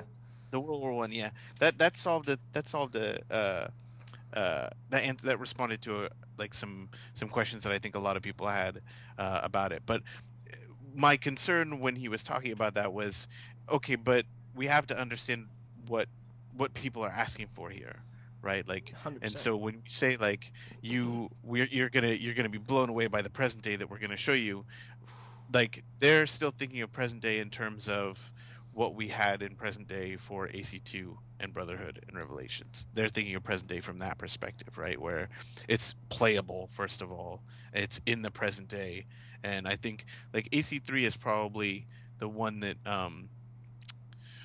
which is weird because like you could definitely like you could play Desmond with the most abilities, I think, Yeah. in AC3, Yeah. right? And I really enjoyed the parachuting scene, but I was also Yeah. really disappointed with Daniel because he just wasn't the villain that I felt like, you know. And Yeah. I hear that a bunch from people saying like, oh, what happened to Daniel? What Daniel's supposed to be like the best Templar in the business, and I mean, Sucker at the punch. end of yeah, and at the end of the day, I think part of that too is a misunderstanding of what a wreck Daniel is at that point. Like, Yeah. because he's like he's really affected by the bleeding effect, and so I mean it makes sense, but we could have done a better job, I think, in describing that scenario in general. And I think it And was so that's okay with the whole Daniel because Daniel's also got being a Templar on his own mission. He can't kill Desmond, so there was at least that sense of he can't really unleash his badassness fully because he's got to be controlled because he is controlled by Abstergo. that's definitely true. That's definitely true. But yeah, so then when I look at like um what we've been doing, like, and I was really like looking forward to Black Flag with the present day that we had there, and the idea that we are going to shift to this now, you being a part of the present day thing. And I liked that, and I thought it worked pretty well in Rogue also. But it doesn't like that sort of thing. We need to have like an initiates component for that to be able to like really work well, I think. So yeah, I mean, and with that site basically shut down more or less, like they discontinued initiates. Um, I think they're like I said, I do not envy uh, Richard on trying to figure out what to do there next. I do know that it's something that they are very focused on for the future, right? Like they acknowledge the fact that this is Yeah. a primary thing for the community anyway. Um, as to what they're going to do about it, I honestly couldn't say. Yeah. Yeah. I mean, it's funny to hear that even it's a secret from you guys a lot of the time. It's pretty funny to hear. I'm like, oh wow, okay, yeah, jeez. I know because obviously I understand there's certain questions you cannot answer. You may not know the answers to, but even if you did, you'd have to tell me either no, sorry, or of course that's fine. But I'm still gonna ask the question about in Syndicate. Even if it's just a response of sorry, can't talk about it. Whether it be Desmond's son, Desmond's not son, that whole Sage, 10-year-old boy Sage that shows up, is there any possibility that at least that's not the last time it's addressed in the future? So I really want to answer that question. I'd really like to answer that question, but I'm sure that people would be mad at me about it. Of course. You can lose your job for us, right? Just go ahead, take one for the team. Yeah, no, of course. I more or less expected that, but I hope, something I certainly hope is not forgotten because that was very interesting to hear about. And overall, we want to ask as well, with how, because we've talked about throughout the podcast, how what Assassin's Creed's come from, how it's grown into this huge community, and how the teams have grown. But also the community's grown so much, and I want to ask, like, what has it meant for you to see the community grow like it has, and to see all this appreciation as well from the community, with you, quote unquote, moving on from the franchise itself? To be 100% honest, is super unexpected. I mean, I always figured that the games were just really good, right? Yeah. Like, there's nothing that I necessarily did that had any impact, like, which is sort of, I mean, I say that, but like, it's sort of like, it had that, like, that realization has an impact on my job beyond just me doing my job, right? Like, when I think about what I had perceived the impact of community to be on, like, a game or something like that, I realized that my feelings about it have changed a lot as well, right? Like, and so, you know, there was a reason I took this job to begin with. From when I was a game journalist and decided that I wanted to work on community stuff, and there were a lot of things that I had to define for myself, like, from the beginning. Like, when I first got the job, it was described to me that it would be a marketing position, and so from my perspective as an entertainment writer, as a game journalist, I wasn't a huge fan of marketing, and even just personally never really felt like that was a thing that, like, I would want to do for a living, or had much respect for the people who did it, because I didn't really know very much about it, right? Like, Yeah. So there were some, like, promises that I had to make to myself in order to be able to do the job at all, right? Like, and some, like, philosophies that I had to nail down for myself, like, just in terms of what marketing is, because like, I look at marketing now more as putting people with products, right? So all you're really doing is telling people about a thing that exists, and, like, maybe they want it, maybe they don't want it, maybe they need it, maybe they don't need it. Your job is just to highlight for them what it is, and they can decide for themselves whether or not they want it. And so part of the reason for that, I think, working for me, is that in community is super important. Like, you couldn't be a snake oil salesman, right? And, like, just go and tell people, like, yeah, this game is the best game you'll ever play. Do you like shooters? It'll be your favorite shooter. It's your favorite. Assassin's Creed is your favorite shooter ever. So it's so good. You're gonna love it. And maybe that'll work. Maybe you're convincing enough to be able to convince that person that they should buy Assassin's Creed because it's gonna be the best shooter ever. But that, like that's like, that's not my job, right? Like, Yeah. it's definitely not my job to do that, because I'm gonna have to be there when that person realizes that it's not a shooter at all. And I'm gonna be the one. Yeah, I'm gonna be the one that has to say that they come to and be like, "Wait, what are you doing? This is not. Why did you tell me this was a shooter?" And I have to say, like, "Oh, I just wanted to sell you a game," and they're never gonna buy any more of our games. Yeah. So, like, I have no interest in trying to hide anything or anything like that. And so when I look at Assassin's Creed building up over time, I have often wondered what my participation in that has meant, if anything at all, right? And from the perspective of being able to do my job, I feel like part of the reason that I'm able to be in videos and things like that, and, like, I don't get, like, a bunch of hateful comments and things, is one, that, like, I'm a white dude, basically. That makes it a lot easier to be on YouTube, to be totally honest. Yeah, And that sucks. I will go on record as saying that sucks, but I do want to just take a quick second to acknowledge my privilege in this matter while we're talking about it.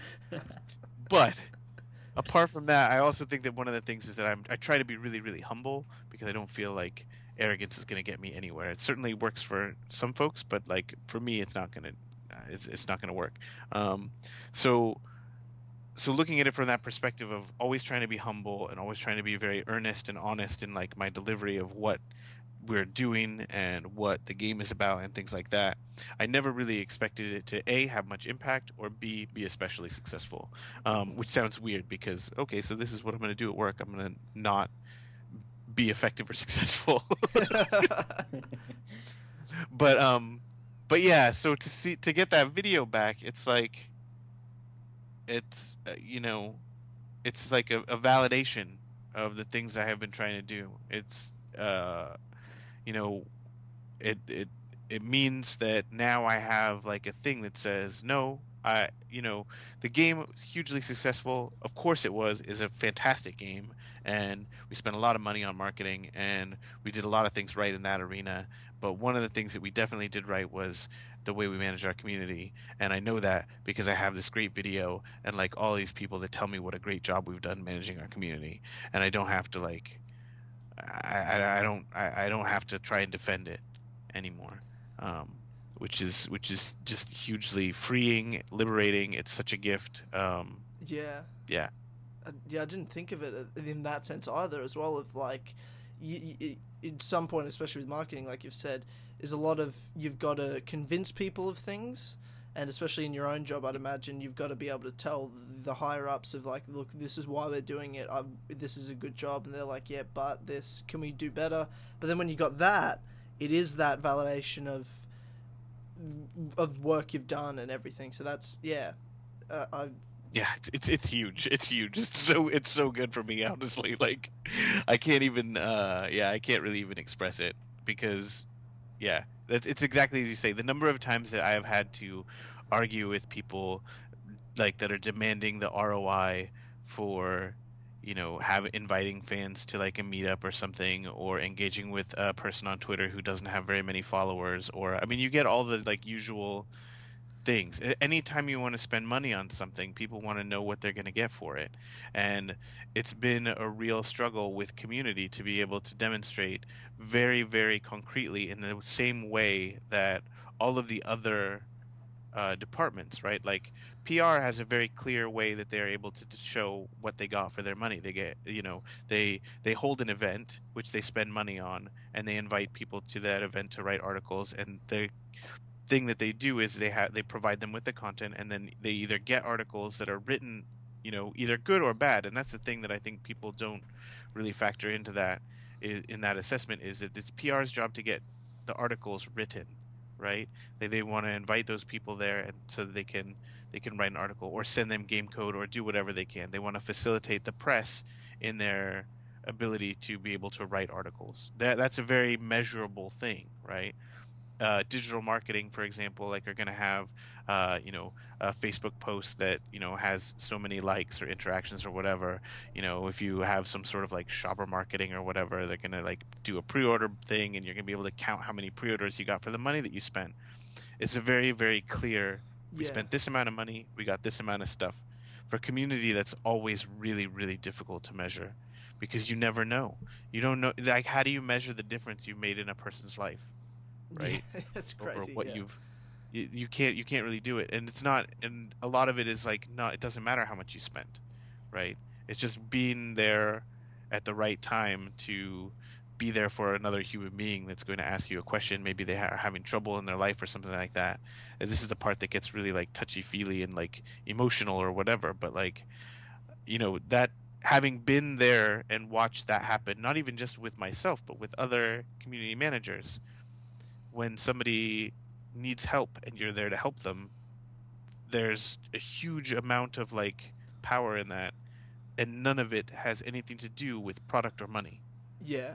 Right? Wow. Yeah. So yeah, I mean, it, like, the being able to see what the community is like now, and especially like the way a lot of the philosophies that I, stumbled upon in working on Brotherhood, like trying to demonstrate that like those best qualities that we want to see in our community, things are like being welcoming, like not gatekeeping through knowledge, and like, but instead sharing your knowledge, and that's how you can achieve status, right? Like, you have status because you know a lot about Assassin's Creed. That's great. The way that you demonstrate that is not by saying like, oh, you're a noob and you'll never be what I am in this community. Like, you don't know nearly as much as I do and you'll never do. That's not the way to do it. The way to do it is look, I here. Well, have you heard about this? I'm happy to explain to you what Pieces of Eden are. Like, well, were you ever aware about that? Altair was the first one that created this particular move, like the ledge grab. Like, he was the one that innovated that for the assassins. Like, all those different things.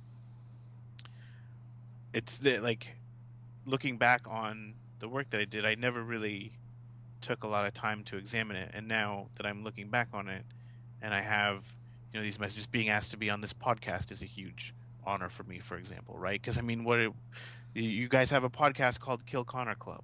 It's like all about Assassin's Creed and stuff. That's fantastic. That's phenomenal. I never could have guessed that anyone would do this, right? And you're not the only one either. That's the thing. Is it like there's like I could think of 2 other Assassin's Creed podcasts that are also running. And I will, out of respect for you guys, not plug them necessarily right now. Oh no, that's all right. But yeah, I assume you're talking about Aftermath was just on. Yeah, Yeah, so. and we've had Luma on as well. So Nice. we love all those guys. Like, and that's what I think's different about the Assassin's Creed community to other communities I can involve myself with, the things I'm into from other games, movies, sport, anything that's online. I think the Assassin's Creed community is so special because I don't feel like there's competition. Like, even though, like, in terms of YouTubers and stuff, there's numbers and you want to get subscribers, you want to get views or anything. But, For sure. I mean, in reality, and if you think of it that way, James and I should be competitors, but we're not. Like, he's my good friend that I've got to meet through it all. And there's other podcasts, sure, that I guess technically we should be competing with, but we're not because they've been on our podcast, we've been on their podcast. Like, we like them all, and it's all super respectful. And like you said, it's a sharing of information. I feel like that's what's so special about this community, because everyone is, for the most part, super nice to each other and respectful and helpful, and they want to share that sort of knowledge with each other. So it's really cool. And it's really cool. Yeah, I agree. I agree. I agree also. I think you basically said everything I was thinking at that point, so... Sorry, James. My bad, bro. Thanks for that, Tyler. So, there is, with our podcast, Gabe, there is a couple of segments we do. Before we get into the community questions, there's a couple of little fun things we wanted to get you to join us with. One, I spend a lot of time trolling the internet for crazy weird videos, and we've somehow started to react, I guess, to, now that we can legally react, thanks Fine Bros, to videos on the internet. It's almost like, let's go out of our way to do that on the podcast. And one of them was, you've probably seen it. It was like the Assassin's Creed Showdown, where one guy tries to leap of faith off a roof, and then all the guys are arguing over who's the best assassin, and they end up fighting to the death in those assassin outfits. Have you seen that? I don't think I have, actually. Oh, wow. Okay, I'll send that to you later, because that's amazing. And we've just somehow become a thing of, last episode with Aftermath, we watched a tiger attack. That was a great one. It's just insanity. And I've got a couple of choices, but one, I'll give you the choices. I'll just read you the title and nothing else, and you guys can decide what you want. So we've got, That's Not a Catfish on the End of the Line. Guy Gets Dumped on National TV. Or Very Close Call, Almost Struck by Lightning, Must See. I kind of like the sound of the first one. What do you think, Yeah, Gabe? wait, what was the first one? That is not a catfish on the end of the line. I think I have to see that one. That has the most clickbaity title for sure. It does have a clickbaity title. Okay, it's Okay, I'll put that in the Skype chat. So pretty much, we tee up the videos, and then I'll do a countdown, and then we can all watch and quote unquote react legally at the same time. All right, sounds good. I'll go ahead and load it up. All right, it's got an ad. Hang on. That's all right. Let the ad play. And pretty much, to pretty much set the scene for audio listeners. So if audio listeners on iTunes or SoundCloud want to watch the video with us, just look up on YouTube. That is not a catfish on the end of the line. It is a 1 minute 6 second video. I can't recall the thumbnail, but it's pretty much a guy on a boat. Yeah, that's what it looks like so far. Okay, have you got it teed up, James? Yep, I'm ready. Ready to go, Gabe? Yes, I am. Okay. 3, 2, 1, go. So it's pretty much a guy on a boat, and he looks like he's going to check his lines to see if he's caught anything that he's left floating. Oh, wow. Definitely something there. Okay. Be careful, Evan. There's his son in the back. It's a my paddle God. boat. Oh my god. Jesus. Oh no! Paddle as fast as you can. Get out of there, man! Oh my god. Jesus. That was a big... No, keep going. Keep going. Don't stop, you're not safe. They swim so fast. Keep going. Slow motion reaction. Wait for it. Look how big it is. It's just an alligator. Oh my god. Oh my god. Jesus Christ. Wow. That is terrifying. That's- So enormous. Holy cow, dude is right by me. Oh. Dude, It almost took a Gotta get the hand. blood flowing. yeah, it's like, hey man, stop laughing about it. Get out of the water. Leave. Leisurely paddling away. It's like, do you have any idea how fast alligators can swim? Yeah. Swim so fast. And it's bigger than your Oh, boat, man. man. Wow. Yeah. See, I'm in Australia, and we have lots of crocodiles, and they're so big, and it's like, when you know there's a crocodile around, you get out. You're like, yeah, that's it, I'm good. You Yeah, get yeah. out of the water, leisurely paddling away. Well, I'll tell you what, that certainly was not a catfish at the end of the line. No. Sure? I can tell. That could be the scariest thing, and he's got his son on the back too, and he's just like, get... How quickly he threw that thing back into the water is insane. Oh god. Oh god. Oh, it's ridiculous. That's actually scary. I'd seen it already. I watched it last night, but it still scared the shit out of me. For sure. Well, yeah, no, I mean, it starts out so leisurely and like relaxing. It's like, oh, we're just here in the bayou. And when it says it's not a catfish, like I was like, oh, do they find like some buried treasure? Like what's at the end of the line? Like, is it just something stupid? I'm like, oh, yep, few things happening right now. No, get out of there. Time to get out of there. Oh god. Jesus. Yeah, the guy getting dumped is pretty average, I think. Yeah. The Pretty guy getting average. dumped is essentially him like hugging up to a girl, and she just looks uncomfortable and says something to him, and then he just like starts crying because there's no audio to it. It's like in a football game, Oh, and it's like in the audience. It's ridiculous. It's, I mean, if you like laughing at someone, maybe that's the video for you. I think we picked the right one. I think we did. Clip. The lightning strike one's pretty freaky, but yeah, I do agree. I think we picked the right one. Good choice, Gus. We also have another segment, Gabe, which is we do top fives in each episode, where I'll bring a topic, mostly Assassin's Creed related, and from last episode we did with Aftermath, we did our top 5 Assassin's Creed assassin robes, and we just pretty much discuss in no particular order because it is off the cuff. It's hard to like, this is my number 1 to 5, but at least in some sort of, here's the 5 that come to mind, my 5 favorite. And this one's a bit more complicated, I guess, because it's top 5 Assassin's Creed mysteries and or conspiracies, and that can be ones that are still going, or at least had you the most hyped as they were going on. I mean, we talked about the box Whoa. before. Okay. Whoa. Okay. That's I what can- I'm like. That's what I said with Aftermath. Every time Tyler announces one of the top 5s, I'm like, oh, I'm so excited.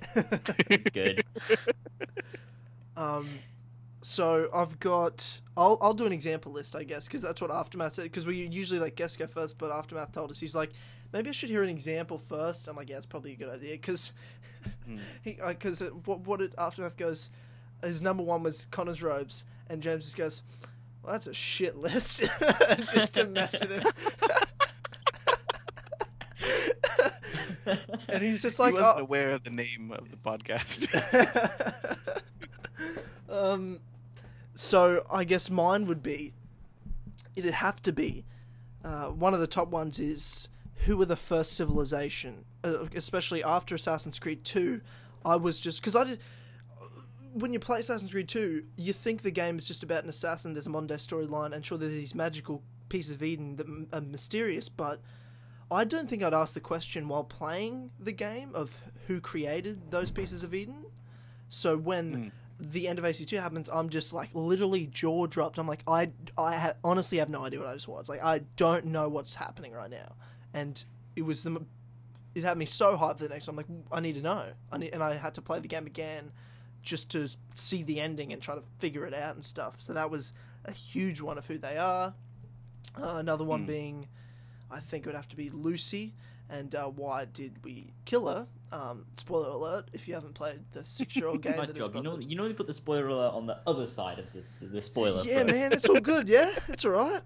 It's fine. That was a major one because I was like mind blown. Like, wait, I thought she was a good guy. What? Is she a double agent? Like, what's going on? The box is probably my number one. It'd have to be because it's again my wall it's just everywhere. It's an insane asylum right now in my place. Just trying to figure this out. And that box is kept me up at night. And two more. I think. Man, this is tough. There's so many. I know. I'm like actually trying to take notes on like what mine would be. Yeah. While I'm trying to listen to you, and both of the things are not working out very well. I need like a week to go and sort them all out. It's tough. Another one is Subject 16. He was such a massive mystery for so long, and even now it's not still all explained. There's still certainly there's still questions of like about him and things he said. I know that Brotherhood truth still keeps. Well, there's another thing that keeps Assassin's Creed fans up at night. The whole Eve situation, which I guess would also be on the list of who is Eve, what's her relation to the story going forward. What's the Kia DNA? You've got the Dead Kings DLC, the Lady Eve mention. Like, there's all these Eve factors and DNA lines, and with Sages being able to go back further, like, is it possible to relive her memories? Or there's just all these questions on Eve as well. So those would be my 5, being like from Lucy's death, who the first Civ are, Subject 16, the box, and Eve. They're probably my 5 that come to mind when it's like that are still going or have been answered but were huge at the time. That's probably mine. Do you have one, James? Do you have your own ideas? Yeah, actually, I do. I've got some weird ones, some really obscure ones that are like you wouldn't really think of. So I've got to include, like, the main one's got to include Subject 16, which is a huge one. Then we've got, let me think of, Desmond's son, I think, is one. Ooh, Whatever it is in Syndicate. And then another one which I talk about all the time, and it's like one of them ones that kept me and Joe wondering a lot. We're like, what is this shit about? I know what you're gonna that say. bit in Brotherhood, right? Yeah. When Lucy and Desmond are under Monteriggioni and they go up this staircase. Like, it's an optional thing. You can go straight past it. But if you go up it, Desmond's like, oh, I thought this door would lead somewhere. And Lucy's like, but it doesn't. And Desmond's like, life's full of disappointments. Then you carry on with the game. And I'm like, what the hell did that mean? Like, why was that put in the game? And that kept me up at night for years. I'm like, what is that about? And I seem to be the only one who fucking noticed it. No one else did. And no one could talk to me about it. Oh. It wasn't until I did the first Kill Chronicle, well, technically first episode with you and Joe, and you guys mentioned that, and I'm like, I've played Brotherhood 13 times through. I've never once done that. And then I went back and did it on my 14th run, and I saw it, and I was like, never once did that. Never once saw that was a thing in the game. Yeah, it's a weird one. I thought you were going a completely different way with that.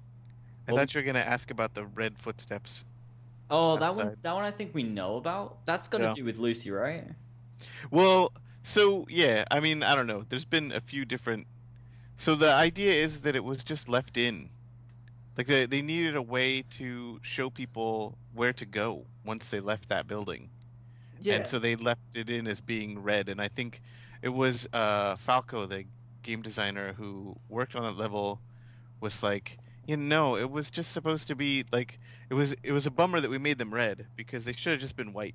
Like, cause then people thought it was like a telegraphing that Lucy was a Templar or whatever, like that, she wasn't a good person or something, like, but really it was just so that you would know where to go once you left the building, or knew that you should go into the building. Is it? So yeah, that was it. That was the entirety of it. Although if you ask Jeffrey O'Hallam, he says that there's a reason behind it. That it had something to do with something, and I forget what exactly it was. I'm not sure if he actually ever told me, because they're canny like that. The developers, when you go and ask them a question, sometimes they're like, "Oh well." Here's the box. Open it. Oh, there's nothing. Yeah. Psych. Oh, I think it would have been cool. I mean, now that you've mentioned, you could have foreshadowed the whole Lucy situation, right? If you had all of them white except one footsteps, because if you're playing, you wouldn't have just assume Lucy first until you finish the game, right? So you could go oh shit, which one? Who is it? Yeah. That would have. Yeah. Oh man, there's a whole thing we could have done where we messed with your heads as to which one was it, Lucy or was it Rebecca or was it Sean? But wasn't there that bit when you see the footsteps? Can't you follow them? And doesn't it lead to Lucy standing outside, like clearing her head? She's like, "Oh, I just had to get out of there. I need to clear my head and stuff." But there's multiple sets of footsteps, yeah. Whoa, wait, what? No, there's not. Is there? It just one footstep? No, I don't. I thought No, it it's was just the one whole step. group. Yeah, I thought like you can, when you go out. I'm sure I remember this being a cutscene. I might have dreamt it, but I remember you go out and you follow the footsteps, and when you follow them, you can find Lucy, and she you can have a quick little cutscene with her, and she's like, "Oh, I just had to get out and clear my head and stuff." It's like, "Oh, Abstergo can find us." And Desmond's like, "Look, they'll never find us out here. We've got a while." Yeah, to sort things out. I think that might have happened. I know exactly what you're talking about. Yeah, that's a cutscene. Yeah, I thought so. I just feel like I just need to know we're doing the right thing. Yeah, it's all that. Yeah, it's all going on. I guess that's Totally. a mystery. Yeah. And have you got a fifth one, James? Is that how many is that? No, I did like 3. I think. I've done 3. Okay. Oh, yeah, So the like footsteps Sub don't count. 16, that really random door. What was my other Desmond's one? Desmond's son. Yeah. Then let me think. There's a couple of things, but I know one that's really cool. It kind of is explained, but I think it's a really cool thing that I want to include. Is in Assassin's Creed 1, right at the beginning when Masyaf is like overrun by the Templars and stuff, and like someone's opened the gates to let him in. There's an accomplice for the guy that Al-Mualim kills when you take him to him after doing your investigations, becoming like an assassin after being a novice. When you leave Masyaf and you go out to the kingdom, there's a bunch of assassins standing around near the Masyaf bit that would load from the kingdom to Masyaf. And if you use Eagle Vision, one of the assassins is like red instead of blue, like being an ally. And everyone's like, "Oh, that's the guy. That's the guy that helped the guy let the Templars in." Because you never find out who it is. You just know it was one of the assassins that helped him, but that you never find out who it is. Yeah. And that's just a cool little thing that I thought was really cool that was in there. Whoa. I kill that guy every time I start the game, and I do. Yeah, so do I. I kill him every single time. And then they all come after me, and I'm like, I don't have any skills yet, guys. Quit it. Guys, he's the bad guy, not me. I'm just serving justice. And then one more. I have one more. Okay, I've got one. Okay. There's a bunch. There's little things like the Sub 16 Desmond end of AC3 end of Revelations combination thing is at the end of Revelations when Clay saves Desmond. He like grabs hold of him and like this like blue light goes around Desmond and Clay, and then he's like, "I'm saving you, idiot. Go." When Desmond wakes up from his coma, his arm does a little blue glowy thing, and then the all of AC3 happens, and then midway through AC3, Desmond says something like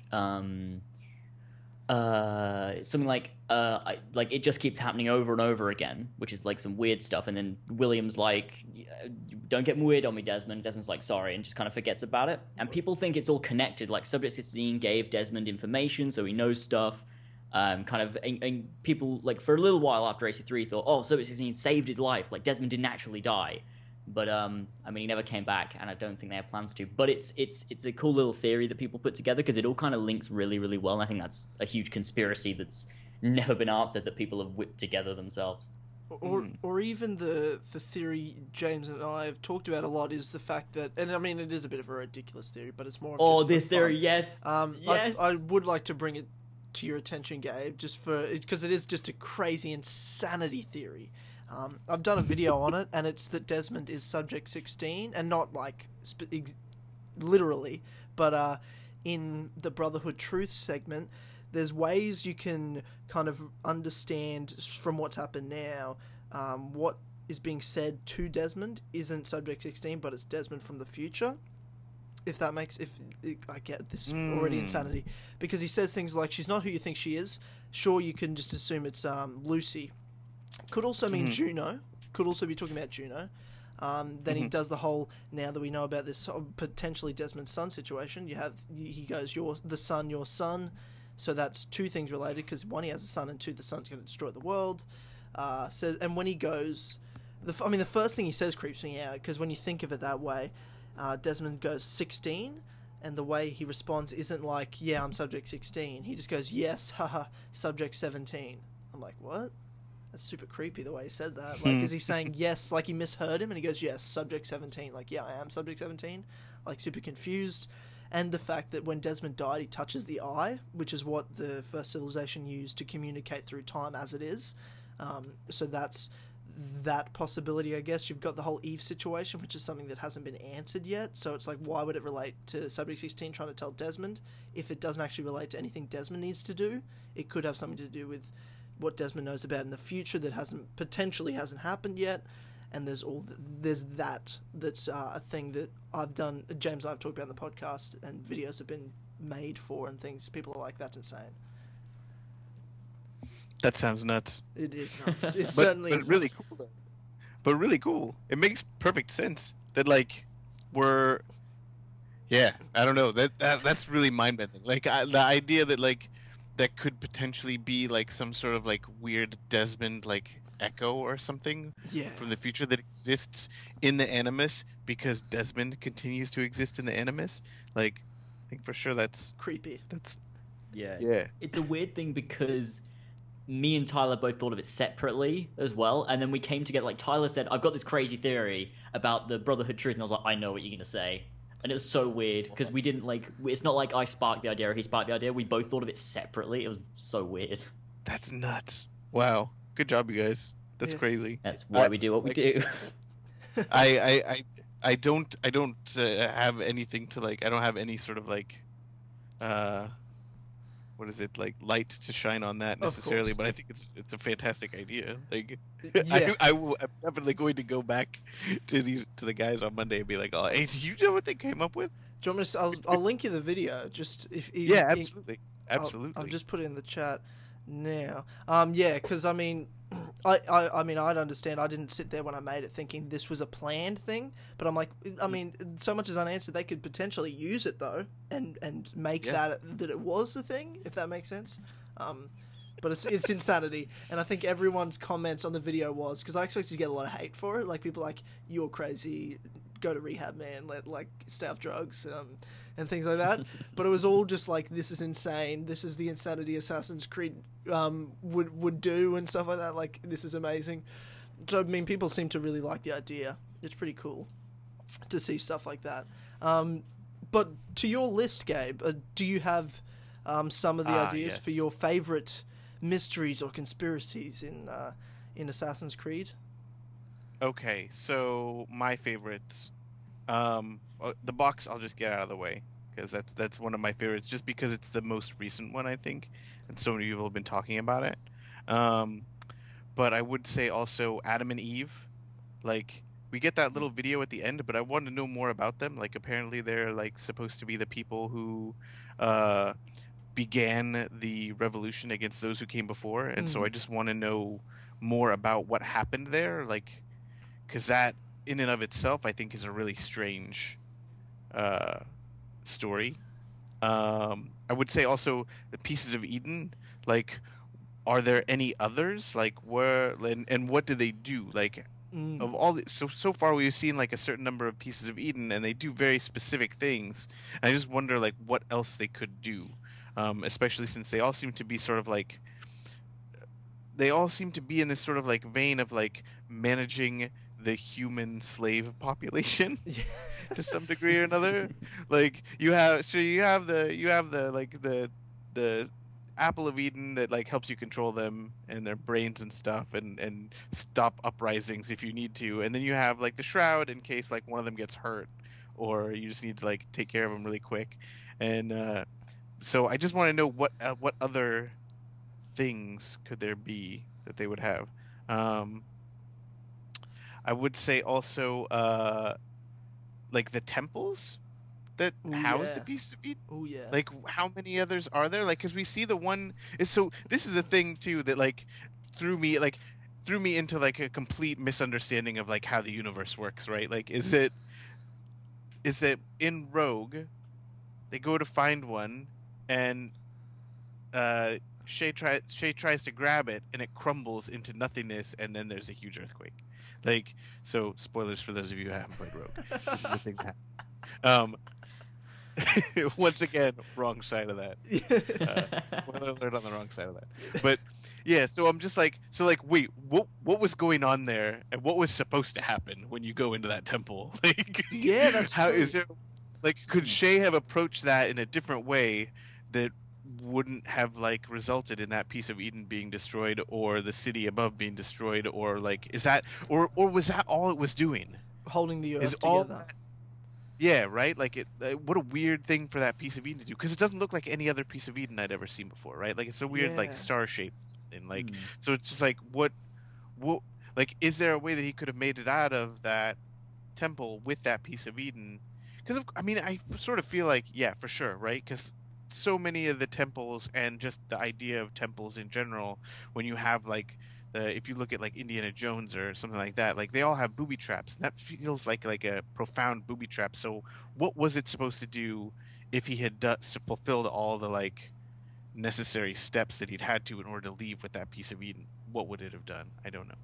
Yeah, Hmm. that's a good And one. then the last one I have is who's the guy next to Ezio on the bench? Oh my god! Oh, Oh my no, god! no. Oh, you've done it! Oh, you've That done it, Gabe! destroys me. Oh God. I'd almost forgotten, and now with the nightmares are back. I intentionally held that one till the end because I thought it might be a good one. You thought it might do that to us. Oh, No. I'd suppress that memory. I'd unsynced. See, in my life, mine would be really boring to live in the Animus because my suppressed memories would be like this. Would be like a video game mystery. You get enough sync with Tyler, and you get to find out what the character on the bench with Ezio is, or like what happened to the box. For sure. Oh, that is a Darby. Yeah, Darby. Oh God, he's never going to answer that ever. Yeah. No, he's not. No, he's not. Oh, that's what I love about Darby, though. I don't want him to answer it. I Yeah, want him to keep messing with us. I agree because I like his trolling. It's unprecedented. But is did he ever say that he had an idea, or does he just like nah? There you go, mic drop, walk off. Is that all? Like, Honestly, if I share any of the interaction that I've had with him over that guy, it would be too much. He'd be yeah, furious with fair, me. fair enough. Yeah, no, that makes sense. That definitely makes sense. I mean, I guess that's the beauty of it, right? Is it's whoever you want it to be. It can be a guy, a Templar, that's killing him. It can be a person that doesn't exist. It's just death, or it can just be Yeah. a dickhead, a Roman dude. Just some knobhead, just there, just getting on the bench. He's like, just complaining to Ezio about his life. Yeah, just Just some guy. just some knobhead. Ezio just happens to die at the spoiler alert. Happens to die at the same time the guy sits on the bench with him. And that was it. What do Gabe? How do you see it? Like, what in your world? How do you look at that character? Just in your own, how you've pieced the story together guy? for yourself, Oh gosh. or does it change? I think he's just I think he's just a jerk. I think that's like Ezio's last thing is he gets to tell this whippersnapper that it's the problem's not Florence. The Yeah. problem is you. That's why you're not getting along with any of the women or anything like that. He's almost like an opposite yeah, Ezio, right? Sort of, yeah. Yeah. Yeah, he's very like negative about everything. So I like the fact that Ezio gets to like share a little bit of his like a little of his wisdom in like maybe a little snarky way that is Yeah. It's fitting for Ezio. But I definitely just feel like that moment to me is just, Ezio has lived a very long life, and in that moment when he's looking at his family, he's never gonna get any happier. So that's the best time for him to go. That's Yeah. I think I was gonna say it's strange because I think at the end the guy does say something in Italian to Ezio, and I think it's something like, is it in Italian or is it in English? Something, but I swear I think it's It's something in like Italian. get some rest or something like that. yeah, it's something like yeah, get some rest, old timer, or something like that. Something weird, but it's like I always saw him as maybe possibly didn't exist. Ezio was already dying in that moment, and he kind of just saw a guy that I don't know, somewhat embodied possibly what he could have become in a way. If he didn't go down the route of becoming an assassin, didn't find all that righteousness, he could have become that kind of guy. But yeah, I don't know. And then there's the whole Yeah, mystery I think of the sound effect when he touches his shoulder, and was there a poison click? Like, ugh, it just gets messed. yeah, yeah, Yeah, it's messed up when you go into the Reddit pages about that guy. You just go down a path you're never going to turn back from. yeah. Oh, the darkness.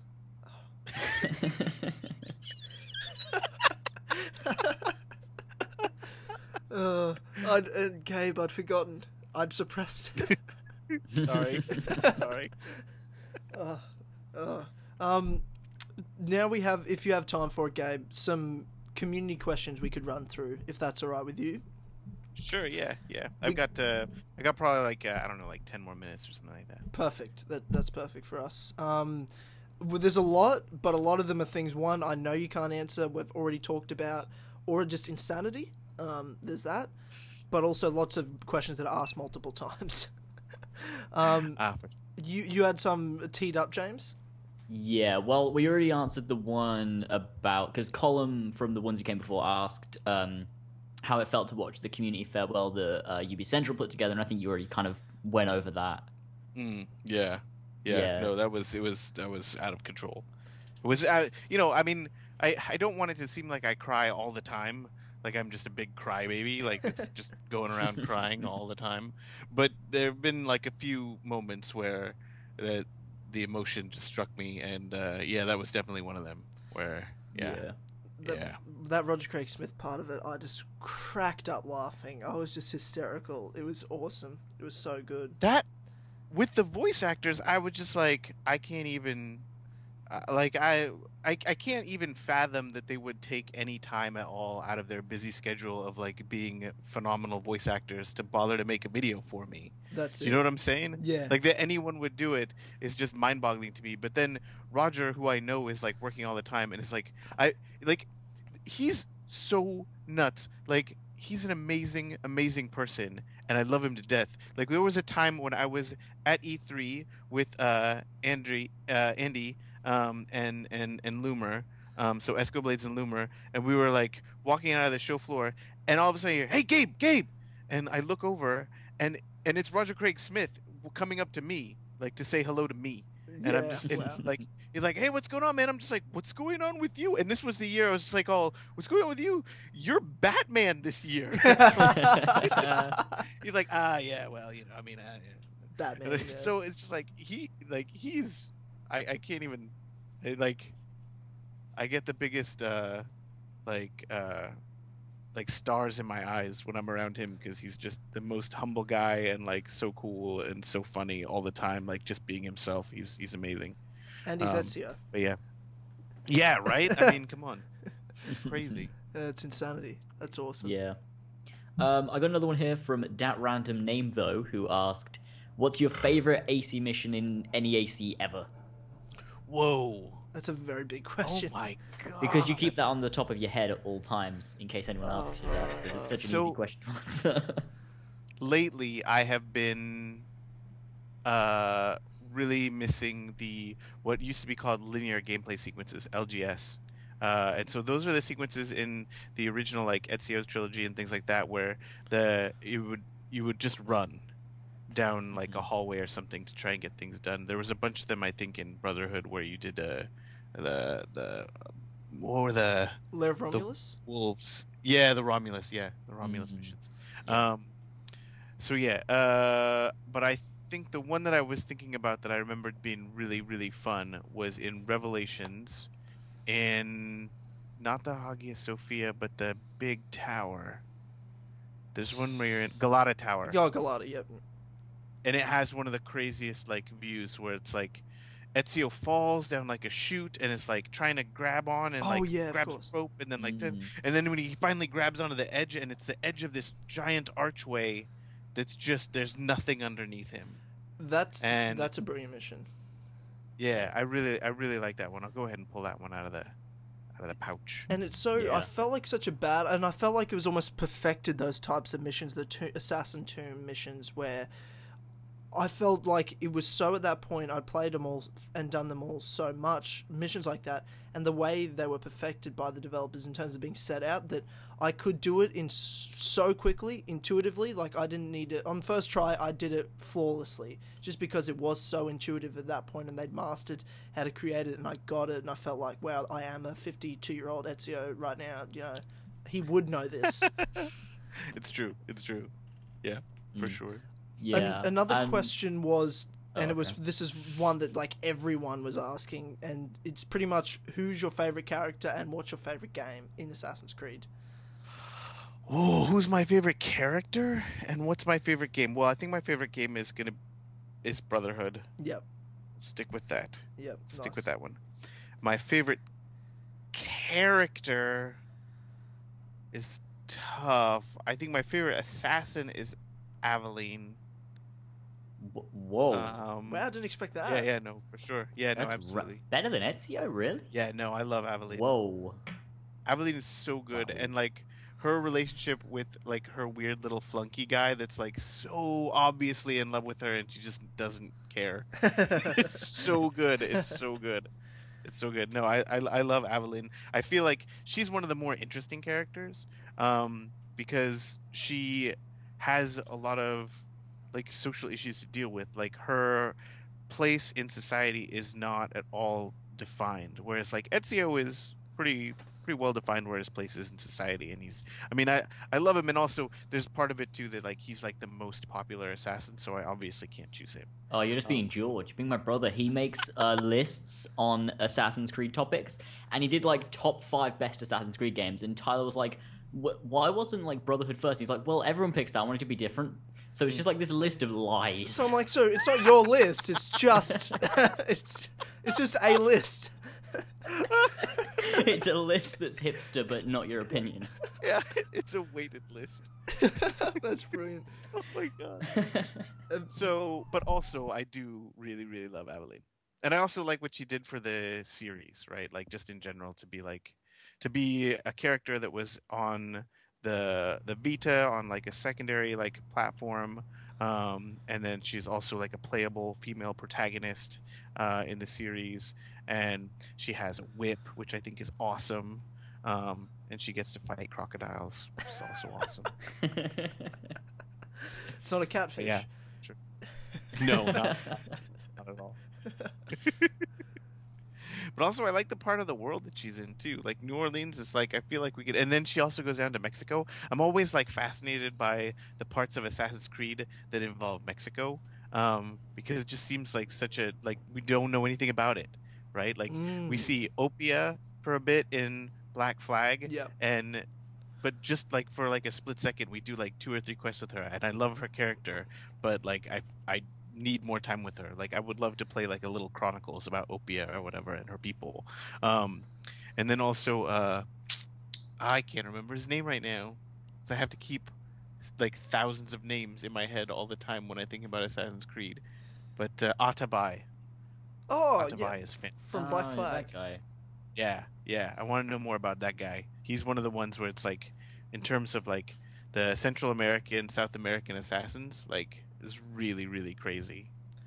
Yeah, that's like interesting. I want to know more about these characters. Yeah, nice. You got the next question, James. Yeah, this is one from Hellcutter, and he asks, "Who's your favorite Templar?" Who's my favorite Templar? Yeah. Oh, geez, that would have been not a difficult question, but now I have to try and choose between. I don't really feel like Shay is in the running, honestly. Like if I'm being honest, I don't think Shay is in the running. Yeah. It's between Hatham and Elise. Not Cesare? Yeah, I'd go with Cesare. That'd be mine. Cesare or Hatham would be mine. Can't stand Cesare. No, I never liked him. Not even like a little bit. Ugh. Everything about him is disgusting. But I think he's a good villain. Like that's why I like him. He's like he's the best villain because he is like the embodiment of evil, and like he's got that weird relationship with his sister. Like super creepy. Perfect. Wait, villain. that's weird. Oh shit. I guess you're right. It's your favorite. Okay. Who do you like? Who do you like out of the Templars? But that wasn't. Yeah, I thought the question was who's your favorite Templar. I'm like, well, favorite Templar. That makes sense. It's for sure. I think it'd be Hatham. He's a good. A lot of love Hatham. He is fantastic. He's probably mine if I was just going favorite and personality wise. I mean, I thought he was the good guy of Assassin's Creed 3. That's partly why. I mean, with the whole Connor situation was when you have amazing quotes like when he talks about. Well, when Connor's arguing for George Washington, and Hatham turns around and goes, "The people didn't choose George Washington. It was done in private by privileged individuals with their own agenda. You don't know anything about freedoms and justice. That's what we're fighting for." And I'm like, wow, this guy's the good guy right now. Who's the... right. That is good. For sure. One of those amazing quotes. Are there any more questions, James? Those are three that I got that I thought were the main question. We kind of went over a lot that people asked during the podcast. So those were the three that kind of stood out as things we didn't really include. Yeah, I think so. I think I'm looking through and it's mostly just like, favorite games, favorite characters, all that sort of stuff. And obviously there's things you can't answer, like, was the Empire leak real? Like, obviously you can't answer that question. Like, again, Gabe, you can give up your job for us, right? What's real and what's not? It's just kind of like, fair enough. We know you can't answer that and things like that. So I think that's all the questions we have. That's all the questions the community has that we've got from here. So I know you're a busy man, and we'll let you go. Thank you so much for coming on the podcast. It's humbling for us, and we really appreciate it. It's absolutely my pleasure. Thanks for having me on. No worries at all. It was good. Anything else, James, you wanted to say? No, I think that's it. I think we went over everything. That was I had a great time. That was an awesome podcast, Gabe. So thank you very much, and I know the community thanks you for all the great work you've done for Assassin's Creed, and we thank you for your work as well. And I'm very excited for whatever you're going to be working on in the future, with whether it be continuing to consult throughout many titles with Ubisoft, whether it be Assassin's Creed or specifically a future project and things like that. So that's super exciting, and I'm very much looking forward to that. So thank you again. It's totally my pleasure. This is one of my favorite things to do, is to actually be able to talk to community members and hang out with people. It's definitely like one of the high points of the job. So it's 100% my pleasure. Thanks so much for having me on the show. No problem whatsoever. So thank you, and that's pretty much where we're going to wrap it up, guys. You can find Gabe at UbiGabe on Twitter, and obviously on our YouTube channels, mine being Dynamite, James being Lasers, which is probably where you're listening to this, unless you're on, of course, SoundCloud and iTunes as well. So thank you for listening, everybody, and we will see you... I do want to just say, really quick. Mid-outro, yep. Real quick. This is an important point that I have to make before we end. Everyone buy our merch. There's a link in the description to Spreadshirt. We can buy t-shirts with our faces on them. Buy them, everyone. Hey, James, you can carry on, Tyler. Hey James, do you have one of the t-shirts? I have both of our t-shirts. Do you have any of the t-shirts?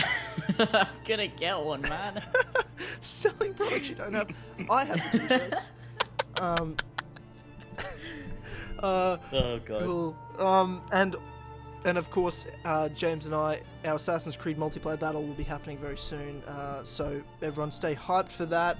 And we will see you on the next Kill Connor Club episode. Thanks again for watching, everyone. See you later.